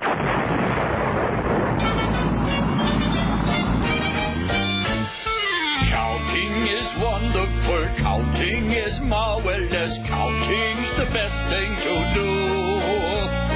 Counting is happiness. Counting is ecstasy. I love to count, don't you? Ladies and gentlemen, without further ado, Chris Paddock with today's Top 5. In the world of musical entertainment, there are few things that are more rare or wonderful than the comeback. When written off the pop culture map, an artist can still surprise with a triumphant return to the center stage. As we ponder Britney Spears' latest reemergence, we ponder these, the top 5 musical comebacks of all time. So this is, of course, prompted by Britney Spears having a #1 album, Circus, which I think is her first #1 album in 10 years? Maybe since Oops, I Did It Again? Yeah, I'd say that. Yeah, that's safe to say. These are the top 5 musical comebacks, album-wise, of all time. Honorable mention going to the Traveling Wilburys, Volume 1, I believe. That was their self-titled release.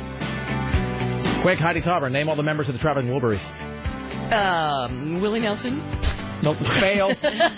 Ding, ding, ding. Although I do. That was the Highwaymen. That was the Highwaymen. Okay, thank you. And also the Outlaws. We would have accepted the Outlaws as well. George Harrison. Yeah. Okay. Okay, there you go. I have to keep going? Yes. Roy give Orbison. Up. Yes. Couple more. There was that one guy in that one band. You turned into Chris that guy. Farley just now. Remember when you were in that one band with that one guy? It was awesome. On the elevator. Chris Paddock. The other members were Tom Petty, Bob Dylan, and one more. Jeff Lynne. There you go, baby. Jeff Lynne gets kind of he gets lost in the shuffle. I got to tell you, he's a very valuable member of this group. He was the producer, and he was actually the guy that we are all like, who's? Oh, ELO. Because ELO is kind of a faceless band. It was, but it's seen as sort of a Beatles. I don't know, what did you say, a tribute? Well, they had a lot of those, a lot of that stuff. Sort of like an even more orchestral Cheap Trick. Yeah. What a great album this was, though. Solid group. Loved the song Tweeter and the Monkey Man. Yeah. Also, this Wilburys album has got one of the finest things that Bob Dylan wrote throughout that era. It's a song called Congratulations. Oh, that's a good one, yeah. Which is cry in your beer song. Well, but it's mean, man. Yeah. It's like Dylan just raised scorn to an art form early on. Is you just kind of wasted my precious time, but don't think twice, it's all right, and it's like and this song Congratulations on Breaking My Heart. Great song. Really is just like the angriest, saddest breakup song you have ever heard in your life. And another thing you could say, we're talking about comebacks, you could say this sort of launched the Roy Orbison comeback. Absolutely. Too, because Mystery Girl came out not too long after this came out. These are the top 5 musical comeback albums of all time. Number 5, Heart, their self-titled album. Heart on Capitol Records. 86. They had a lot of big poofy hair and bustiers And then Nancy Wilson on the cover of this album had the plunging neckline with her alabaster skin, and then that huge cameo kind of like a piece of costume jewelry, but it was this massive rhinestone thing around her neck. It's a weird choker. It was the weirdest look for those guys. Well, this wasn't the album though where they did the video and Ann Wilson was apparently overweight at the time, and the record label felt necessary to dress her up, so they stuck her in a welding mask. No. That's for the song "Alone," which was off of Bad Animals. Oh, God, I love that was this an song. insult. Me too. This whole album. Yum. Who's pumping? Wait for it. You've been hiding. Yeah, they taught us how to love. Too bad there's not a camera in here, because that was I know, I'm very so grateful. straight up. Yeah, they're good. Like Chicks Night Out all of a sudden here in the AM 970 room. Another thing about this album, I think that, correct me if I'm wrong, this is a big Desmond Child. No. It was Ron Nevison. Ron Nevison produced, yeah. And it was actually Ron Nevison's work on this that got him the job of producing Crazy Crazy Nights for Kiss. Okay, and then what about Cheap Trick, The Flame? That's not Desmond Child, that's Holly Knight. That's Holly Knight. I think who wrote that. All right. Hi, we're lifeless nerds. Shiny. I just got to say, though, this is a strong record. I don't care for the song These Dreams, which is the big single from this, but this is a strong album. And I know it's not fashionable to say this, especially here in the Northwest, where the Space Needle looms over everything. But you know what? Songs like Alone and What About Love and all of those, All I Want to Do Is Make Love to You, those are great pop songs. Yeah. And you're not supposed to be like, no, dude, it's all about Dreamboat Annie, which is great. I love these songs. Totally. See? Ladies and gentlemen, Chris Paddock, top 5 musical comeback albums of all time. Number 4, Tony Bennett, MTV Unplugged. Oh, the good life. Yeah. Is this when he did Mikeless? I think, well, but isn't that his gimmick, though, that he always performs Mikeless or, in certain venues? He'll do one song, like an old-style saloon singer. I think he talked about that on the show when you were interviewing him, and that's sort of a thing that he'll do in his show. I think he's mic'd on this, though. It was unplugged. I mean, they could have just not had any mics whatsoever. It could have just been. Just be honest. Here's the thing about Tony Bennett. He really is an icon, known as a living legend and all that. But what people don't really remember is sort of, back in that time, he was considered by many people like kind of a B-lister. Yeah. He was sort of the, Dave Vigoda? I was going to say he was the Bush to Frank Sinatra's Nirvana. Okay. In the opinion of many people. But here's the moral. It's sort of like a musical tontine in that if you outlive all of your peers, you will become an icon. True. Outlive, outlast, outplay. Clean living, baby. Clean living, and then wait for all your colleagues to booze themselves to death. And then you will be like King of the Hill. What if Tony was the man feeding them all that booze? There is no, Frank, have another drink. You don't need a driver, baby. You're fine. And just if you hang out long enough, you will become the last man standing. Yeah, and this was from that era, too, where the Gen Xers sort of gravitated to Tony Bennett. And I do want to point out one thing that I thought was not a good idea. And it was sort of the equivalent of putting Bob Hope in a Fonzie wig on a Bob Hope Christmas special, was when Tony Bennett was wearing like a whole bunch of like grunge gear with the Red Hot Chili Peppers. You remember that when he was on the MTV Movie Awards? Blocked that out. That's terrible. Is it like? Isn't that awful? Is it like Ed McMahon having to rap for like whatever that finance company is now? Yes, kind of like that. Yeah. Top 5 musical comebacks of all time. Chris Paddock? Number 3, LL Cool J, Mama Said Knock You Out. That's what I'm talking about. Love this album. This is one of the best. This is one of the best hip hop singles ever released. But tonight, don't call it a comeback. I've been here for years. Did you ever see him do this unplugged? Yes. Fantastic.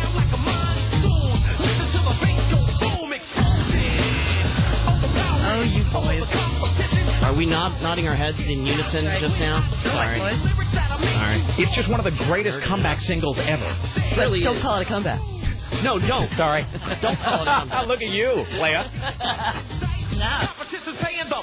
Chinese sipping that haterade. Oh, no. Uh-huh. Men. Oh, I'm the Can't man. live with What am him. I saying? Can't live with him. People Can't forget live with that, him. that he Can't really... stick him in a bag. Okay. Wow. Unless you're Henry VIII. More Chris Paddock crazy comes out every time he opens his mouth. Oh, thank you. But people forget, though, that he had been kind of written off before this. Yeah. Well, he had the Kingle. Yeah, well, and he'd done Bigger and Deafer and all of those records, and people had sort of thought he'd gone... Well, fools had misjudged. And so he had to check the heads on this. Do you think he jumped the proverbial hip-hop shark When he did the I Need Love single, which is sort of like the slow jam. So Girl, I'll be I waiting. need love. Show yourself. Yeah, he's got that Fairlight in the background. Yeah. I remember it's all like peach colored, like Oh, perfect. video. I mean, but this song, really, whatever you want to say about the stuff he did after this, because he kind of started to suck again right after this song, but you can't say anything bad about this song. This song is unimpeachable. He really sucked when he made Deep Blue Sea. Yeah. Let's not forget 14 shots to the dome, baby. Hi there. I'm Rick Emerson, and I am lame. Top 5 musical comebacks of all time. Chris Paddock. Number 2, Pink Floyd, A Momentary Lapse of Reason. I have to tell you how much I didn't want to put this on here. This is sort of like a written-off album. No. By real fans. Well, because it doesn't count. There's a lot of people who feel like without Roger Waters, it's not, that it's sort of Pink Floyd light. Yeah. Floyd Incorporated or whatever. Do you admittedly think this was a great album of the 90s? I think it was a well-crafted album. Mm-hmm. And I think Bob Ezrin and Dave Gilmour did a great job of sort of fashioning a Pink Floyd...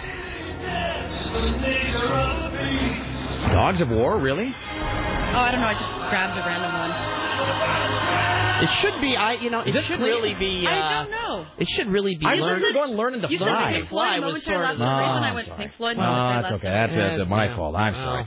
Well, in any event... Good song, Dogs of War, nonetheless. I will say this about Momentary Lapse of Reason.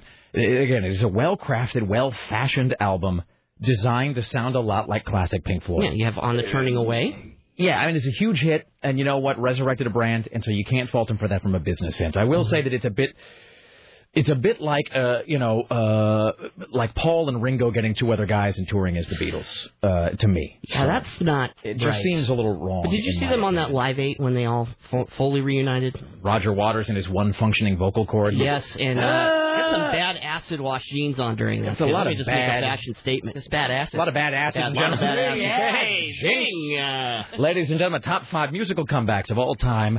Chris Paddock. Number 1, Johnny Cash, American Recordings. Don't mean nothing. I got a friend named Whiskey Sam. He was my boonie rat buddy for a year and damn. He said, I think my country got a little off track. Took him 25 years Rick Rubin. to welcome me back. You know, it's hard to, again, remember a time when Johnny Cash was forgotten, written off. A good man I saw fall. Totally even now, written off. Every time I dream, I hear the men. This is not the album that has Hurt on it. I think that was No, that was going forth. Yeah. But this has a cover of a Danzig song. This album has a song called 13. Yeah. But they don't understand. But Rick Rubin resurrected an icon who a lot of icons don't deserve saving. A lot of icons are resurrected by, filmmakers or producers, and they are presented.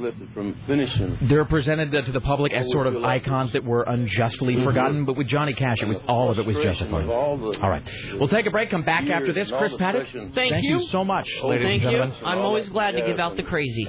We will return after this with a final news break from Heidi Tauber. Don't go anywhere. Back after this. Worshipping at the altar of pop culture minutia. This is the Rick Emerson Show.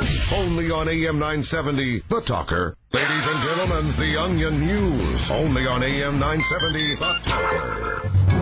Planet Earth is covered with babbling fools, misguided nitwits who make your daily existence an unbearable, excruciating exercise in fairly contained hostility. At AM 970, we feel your pain. We know that you crave something better out of life, surroundings, and your entertainment. So tune in, keep listening, and let us maintain your sanity. Talking about the stuff you really like to talk about. This is AM 970, The Talker. The Rick Emerson Show continues only on AM 970, The Talker. And now, from the CBS Radio Center in downtown Portland, this is the news. Ladies and gentlemen, once again, filling in for the laid-off Tim Riley, laid-off Portland media professional Heidi Tauber. And thank you, Rick, Sarah, again, thank you so much for having me here today. Thank you. And it's fun to tell news that's really not news, and it's not something you've heard or read anywhere else. So one of those is coming from the Closet of Ironies. It's a sign at Carmel, California's middle school that was honoring the spelling bee contestant, the winner of their school, 7th grader. The sign is misspelled, and so is the kid's name. Wow. The 7th grader spelling bee champ got a good laugh himself. At least he has a sense of humor when he got to school and saw that the school sign congratulating him on his spelling bee performance. Please tell me it had a D in congratulate. It looks like a D. No, they didn't. Not that one. No, it's congratulate. They do have its T correctly, but congratulations looks like congratulate tons or congratulate DNS. It's just very weird. What city is this? Carmel, California. Yeah. So you'd think that they would be a little smarter. That's a moneyed town, is it not? Yep, money doesn't bring in. Well, maybe money doesn't bring brains. They probably don't need to spell in Carmel. They have people for that. Yeah, that's exactly right. Rosalie, get in here and spell something. And you get $1 million a month to do it. Yeah. His name also was misspelled. Well, you know what? Welcome to America, kid. It's just a sea of stupidity with a few unexpected intellectual high points and that no are few spell check. And far between. But I have to say, I do blame the media, partially for things like this. This is what you get when you tell a generation of kids that the proper thing to say is anhistoric. Oh, thank you. So, like, when you just decide that you can just sort of pick apart rules of grammar and spelling and disregard them at your whim, and when you are allowed... the only thing I'm going to say about this. When you are allowed to discard the Oxford comma with impunity, when you are allowed to say anhistoric, and frankly... when just an entire country agrees to mispronounce the word as forte and no one calls them on it, that's what happens. Well, coming from a man who says often... I'm sorry, was that like a school teacher over your glasses? Tisk? Oh, I'm wearing glasses? No, I got to say, I like it. All right, here you go. It's going to get all awkward. I'm just saying, that was... all right, I enjoy being corrected about grammar. So, do you know who's here? I don't mean for that to sound creepy. Hello, what? Do you know who's here? In the kitchen. I do not. Is it Eric the vending guy? All right, hold on. Richie, I demand the presence of Eric the vending machine guy. Bring him to me, shackled if you must. All right, there we go. I heard that. Thanks. All right, thank you the so hall. much. All right. Okay, since you were talking about money, and one of the big headlines that you may have heard already is the big settlement with Madonna and her ex-husband, Guy Ritchie, who sounds like to me a drummer in a band, Guy Ritchie. He gets $75 million from Madonna and their divorce. Apparently, it includes the value of the couple's country home in Western England. The one thing that is not included in this big, well-publicized settlement is the fact that no one knows who's getting custodial arrangements with the kids. Also, first of all, that it's a $75 million settlement. That's an interesting choice of words because it indicates that he probably wanted a lot more. But that they settled for $75 million. Also included in this is really the priceless prize of no longer having to be near Madonna. So, she's all gristly. Well, did you... So I've heard that. I'm not the one who said it. Sleeping next to Madonna is like sleeping with... I don't think it was sleeping next to. I think it was sleeping with. I think he said making... husband, yes. I think he said having carnal knowledge of Madonna was a bit like, it was like a Slim Jim. Oh, didn't we all see that in Vogue? Yeah, I think we did. There you go. And she, by the way, she also fell down on stage the other day in one of her concerts. Wait, let's get... Really? Yep. It's on. I demand footage. Yeah, it's dark. You kind of sort of can't see it, but she obviously slips. She's 50. It was like that. You remember seeing Beyonce fall down the stairs? You remember seeing that? That one where she does like the face plant? But they removed it off YouTube almost immediately. It's like you had to see it within about 5 minutes or it was just gone. But Beyonce comes down and she's singing, I don't know, some crap, and then dun, dun, dun, bam, right into the stage. It was like the most... And then the best part, though, is her immediately afterwards saying... Please, nobody put that on YouTube. And to which everybody goes, yeah, sure. Like up from the concert, uploading it. Yeah. All right. We will wrap up our news here in just a moment. Let's welcome now to the Rick Emerson Show a man whose presence really has not been felt in this building in some time, Eric the vending machine guy. Hi. Glad that you were able to find your way to the building. You moved it on me. Uh-huh. So what's up? That's lame. Let's talk about a little thing called Slack. Is this a Howard Stern-esque dressing down in the studio? It's really just like we got two vending machines in the kitchen that I guess are now for purely decorative purposes because there's no actual food of any kind in there. Yeah, no, they're holding the floor down. What is it? What is up with that? I've had trouble getting around lately. Okay, so I can understand today if you were having trouble getting around, with the roads and whatnot, but it's been perfectly Your legs clear. are working. Legs are working. Van's working. No, I have. I mean, you don't realize we've been totally out of Viso for like a week and a half now. Viso, I do have a problem with. I have a new supplier of Viso, and I used to have a really nice agreement with my old supplier, as in I call they jump, and the new one and I don't have the same agreement quite yet, same understanding. Pass the buck. Seriously? No, that's the only thing that I have an excuse for. How does that? I was going to say, what about the famous What about our cookies? delicious snack treats? Still the snack treats. Yeah, I have no excuse. I do have munchies though this time. All right. So, which are your favorites? Was this a scheduled visit to the building today, or were you here because Sarah So called? did you miss any scheduled visits before? Yeah, I've been like about a week behind lately. You don't really have any explanation for this, do you? No. Maybe there is an explanation. It's something really terrible. Is this something we can't ask about on the air? Oh, God. It's like, do you have cancer? Oh, No. please tell me you don't have cancer. You know what he looks like? It's always cancer. Whenever I press somebody and they always go, look, it's cancer. Wait, and what then, do you know? Okay, do you remember the host of Talk Soup after Greg Kinnear, Yes, John Henson? I do. Doesn't he look like John Henson? I could see that. Yeah, a little bit. Sorry. Yeah, and wait, hold on. He's a sharp-looking guy. No, is that what you're saying? No. It's a good-looking fellow. No, and also, and I can't. Is he a slacker too? Is that what I'm hearing? I can't quite place it. You look exactly like somebody. Who is it? The country dude. Well, you kind of, totally. Kenny Chesney? It's Kenny Chesney a little bit. There's also that is a hot-looking dude. No. There's That also you should be proud of. somebody else. There's somebody else, and it's just outside. It's pointless. I'm going to sit here and drive myself crazy. You're just gonna stare at him There's an actor. There's an actor that you kind of look like, and I can't quite conjure it up inside my head.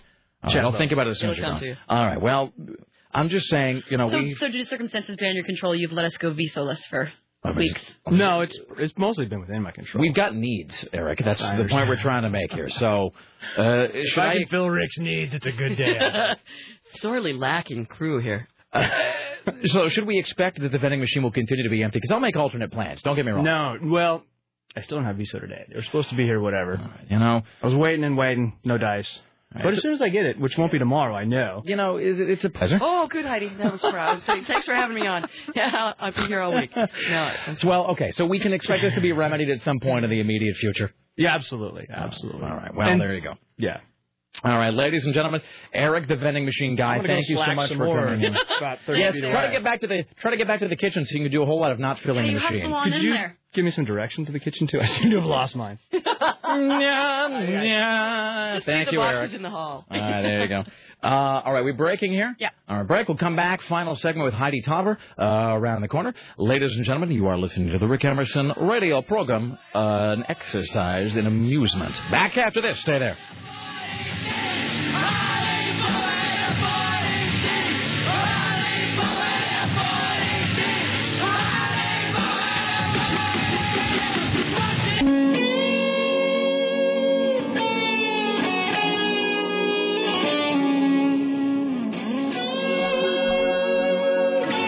The Rick Emerson Show wishes a very happy birthday to our friend and colleague, Bobby Fatboy Roberts. Well, another year has come and gone, so grab your party hat and put that on. We're gonna drink a lot of beer and smoke a lot of pot. And if you're supposed to work tomorrow, better call and tell us to off. Happy birthday to you.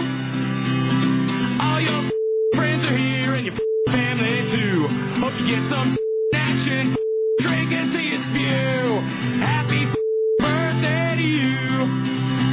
Well, we're gonna go out and hit every bar. All your drinks are on the house, yeah, you're the star. Get all drunk and rowdy, gonna turn some heads, gonna party down so hard, we're gonna tear this down to shreds. Happy birthday to you. All your friends are here and your family too. Hope you get some action, drink until you spew. Happy birthday to you. I said happy birthday to you. And now, from the CBS Radio Center in downtown Portland, this is the news.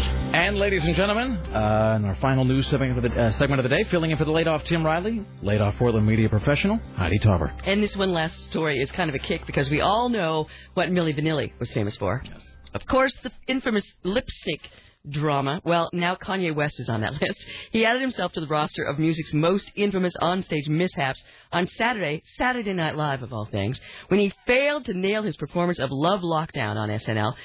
To be fair, West's greatest strengths lie in rapping and producing, and this was his first shot at actually singing. Love Lockdown, and the album from which it hails is 808s and Heartbreak, is his first foray into singing, but whether by fault or his own or because of audio equipment, His attempt to serenade SNL's audience came off as a freebie at best, fueling rumors that he requires a little help in the vocals, and he couldn't lip sync. Now, did anybody see this? I didn't see it. So, I mean, what is it? So, what is the deal? I mean, what is Remember, it? it's that weird, it's that new album, it's like... Well, he does the auto-tune on his voice that shared that, do you believe in life? That whole thing? Yeah, so apparently it didn't come off very well and it looked dummied up. Okay, so in other words, so it's not that he was trying to sing and failing. Was it he trying to lip sync and failing? Yes. I didn't really see that. That's what I thought. That's how I read this, but, you know. I can't tell whether I'm supposed to be watching SNL now so I can remain, like up to speed on pop culture or not. It was once, if anybody missed the Sarah Palin event on SNL, then every week it's like, oh, I hope there's something that good. It would just, I just like to know whether I have to keep watching and see now stories like this. It's like gives me one more thing I have to do on the weekend so that I can talk about Google or crap YouTube on it and you'll you can always YouTube it the next morning. I will say this because Kanye West getting a lot of I don't know, crap from different quarters for that album, and and his mom and all that stuff. Well, the album. Here's the thing: is like the album is not. It's not something I would sit and listen to probably because that auto-tune like vocoder effect gets really old for me really quickly. I will say this: the music on the album. I mean, the musical underpinnings are really fantastic. If that album was available in an instrumental version, I would absolutely buy because the production on it's fantastic. And I can take a little bit of that auto-tune vocal because like Cher did it and Kid Rock did it and that guy T-Pain does it like all the time. And so it is, I think, a legitimate production tool. It's a legitimate technique that one can use in the studio to, it's just like another tool in the toolbox or another, whatever you want to call it. I mean, because, musicians, the Beatles used to play stuff backward. And, of course, Peter Frampton used to do that thing of singing through the talk box. But just like about 49 minutes of that is just it's a bit much. So I know somebody who's obsessed with that album, and it's just on constantly. And I liked it at first, and now I'm just like, it's too much. It just sounds like the same thing over and over. Right. And the thing is, because it is such an accepted production technique, especially in the hip hop world right now, everybody thinks that that's kind of why he's using it. He's going, it's very in vogue. He's using the vocoder or the auto-tune, whatever you want to call it. He's expanding his horizon. And I think that will be okay if you're using it occasionally on an album because, again, then it's just another production technique as a way to sort of augment the sound. When you're doing it for a whole album, really, the reality is you just can't sing. I mean, Kanye West good at a lot of things. Singing, not one of them. Take what is probably our final call for the day. Hello. Hi. You're on the Rick Emerson radio program. Amuse us. Hey, Rick. How you doing? Hello. Hi. Hey, I caught that footage of Madonna slipping and falling on stage on E.T. last night, and the creepy thing about it was right after she fell on her ass, she got up and went over and did this long, lingering kiss to one of her backup singers. It was quite... was it a woman? Disturbing, yes. Well, of course, because that's the Madonna method, right? That is the sort of default... Don't look over here, but look over here. Seriously, something bad happened. Watch, I'm doing something scandalous. And so that is, I think at a certain point that kind of becomes your go-to when you're Madonna, All right. Thank you, sir. Yep. Bye. All right, thank you. Where are we at here, sir? We got a little over a minute. So. All right, Heidi Tauber. First of all, I want to say, with all sincerity, you did a great job today. Thank you so much in tolerating our juvenile fun. How fun to have parameters so wide. Well, that's a polite way of putting it. Thank you. That is the nicest way that somebody has ever called us unprofessional. So. No, it's been a blast. I appreciate so much the opportunity and great to get back on. Well, unlike another friend of mine who in this business has been laid off and says he's done with it. It's in your blood, yeah. Most of us. Well, and I do admire, you and I were talking about that person, I admired the person who said, I've broken the radio habit, I no longer, because every time you get fired, you're like, screw it, I'm never going back. But then, after like 3 weeks of that, you're just like, screw it, I want back. Yeah. And it is kind of great and terrible. So, how do people get a hold of you? Oh, good question. Actually, someone set this web page or website up, or email address, let's put it that way, simple, email address for me after I got blown out at the last station. And it's Heidi Tauber, Heidi Tauber, Tauber, all one, lowercase, at gmail.com. And I'll put that... I'll put it on my website as well, so folks want to track you down, get a hold of you. That's great. And a podcast, I believe. I was listening to you guys on your podcasts for the last couple of weeks, so that's fun, too. And you know what? Not to get melodramatic about it, but I'm glad that you were able to kind of, give an explanation as to how things sort of came to an end last time, because it's all out there. That is all most radio people really want when the end of the road comes at whatever station they're at, is just a chance to say thank you and goodbye, and we'll talk down the road. And then you can vent. Yeah. So we're glad you came on. Thanks. and break things. All right. Thanks so much, Well, guys. thank you so much, Heidi Tauber. All right, ladies and gentlemen, HeidiTauber@gmail.com. Rick Emerson Show produced today and every day by the lovely and talented Sarah Still. And for AM 970, The Talker in the newsroom, Heidi Tauber. On the phones, Richard Bristol, the gatekeeper, Dave Zinn. The web mistress is Bridget from upstairs. And, of course, CBS Radio Portland marketing guru Susan Don't F with me Reynolds. We want to thank senior radio correspondents Jim Roop, Amanda Moya, Lisa Desjardins, Katie Darrow from TMZ.com, and Eric the Vending Machine Guy. Like us next. Michael Mara Show at 7. Thanks for listening. Be safe. Wonderful. Thanks. And goodbye now. There's cheerleaders in... Fantastic.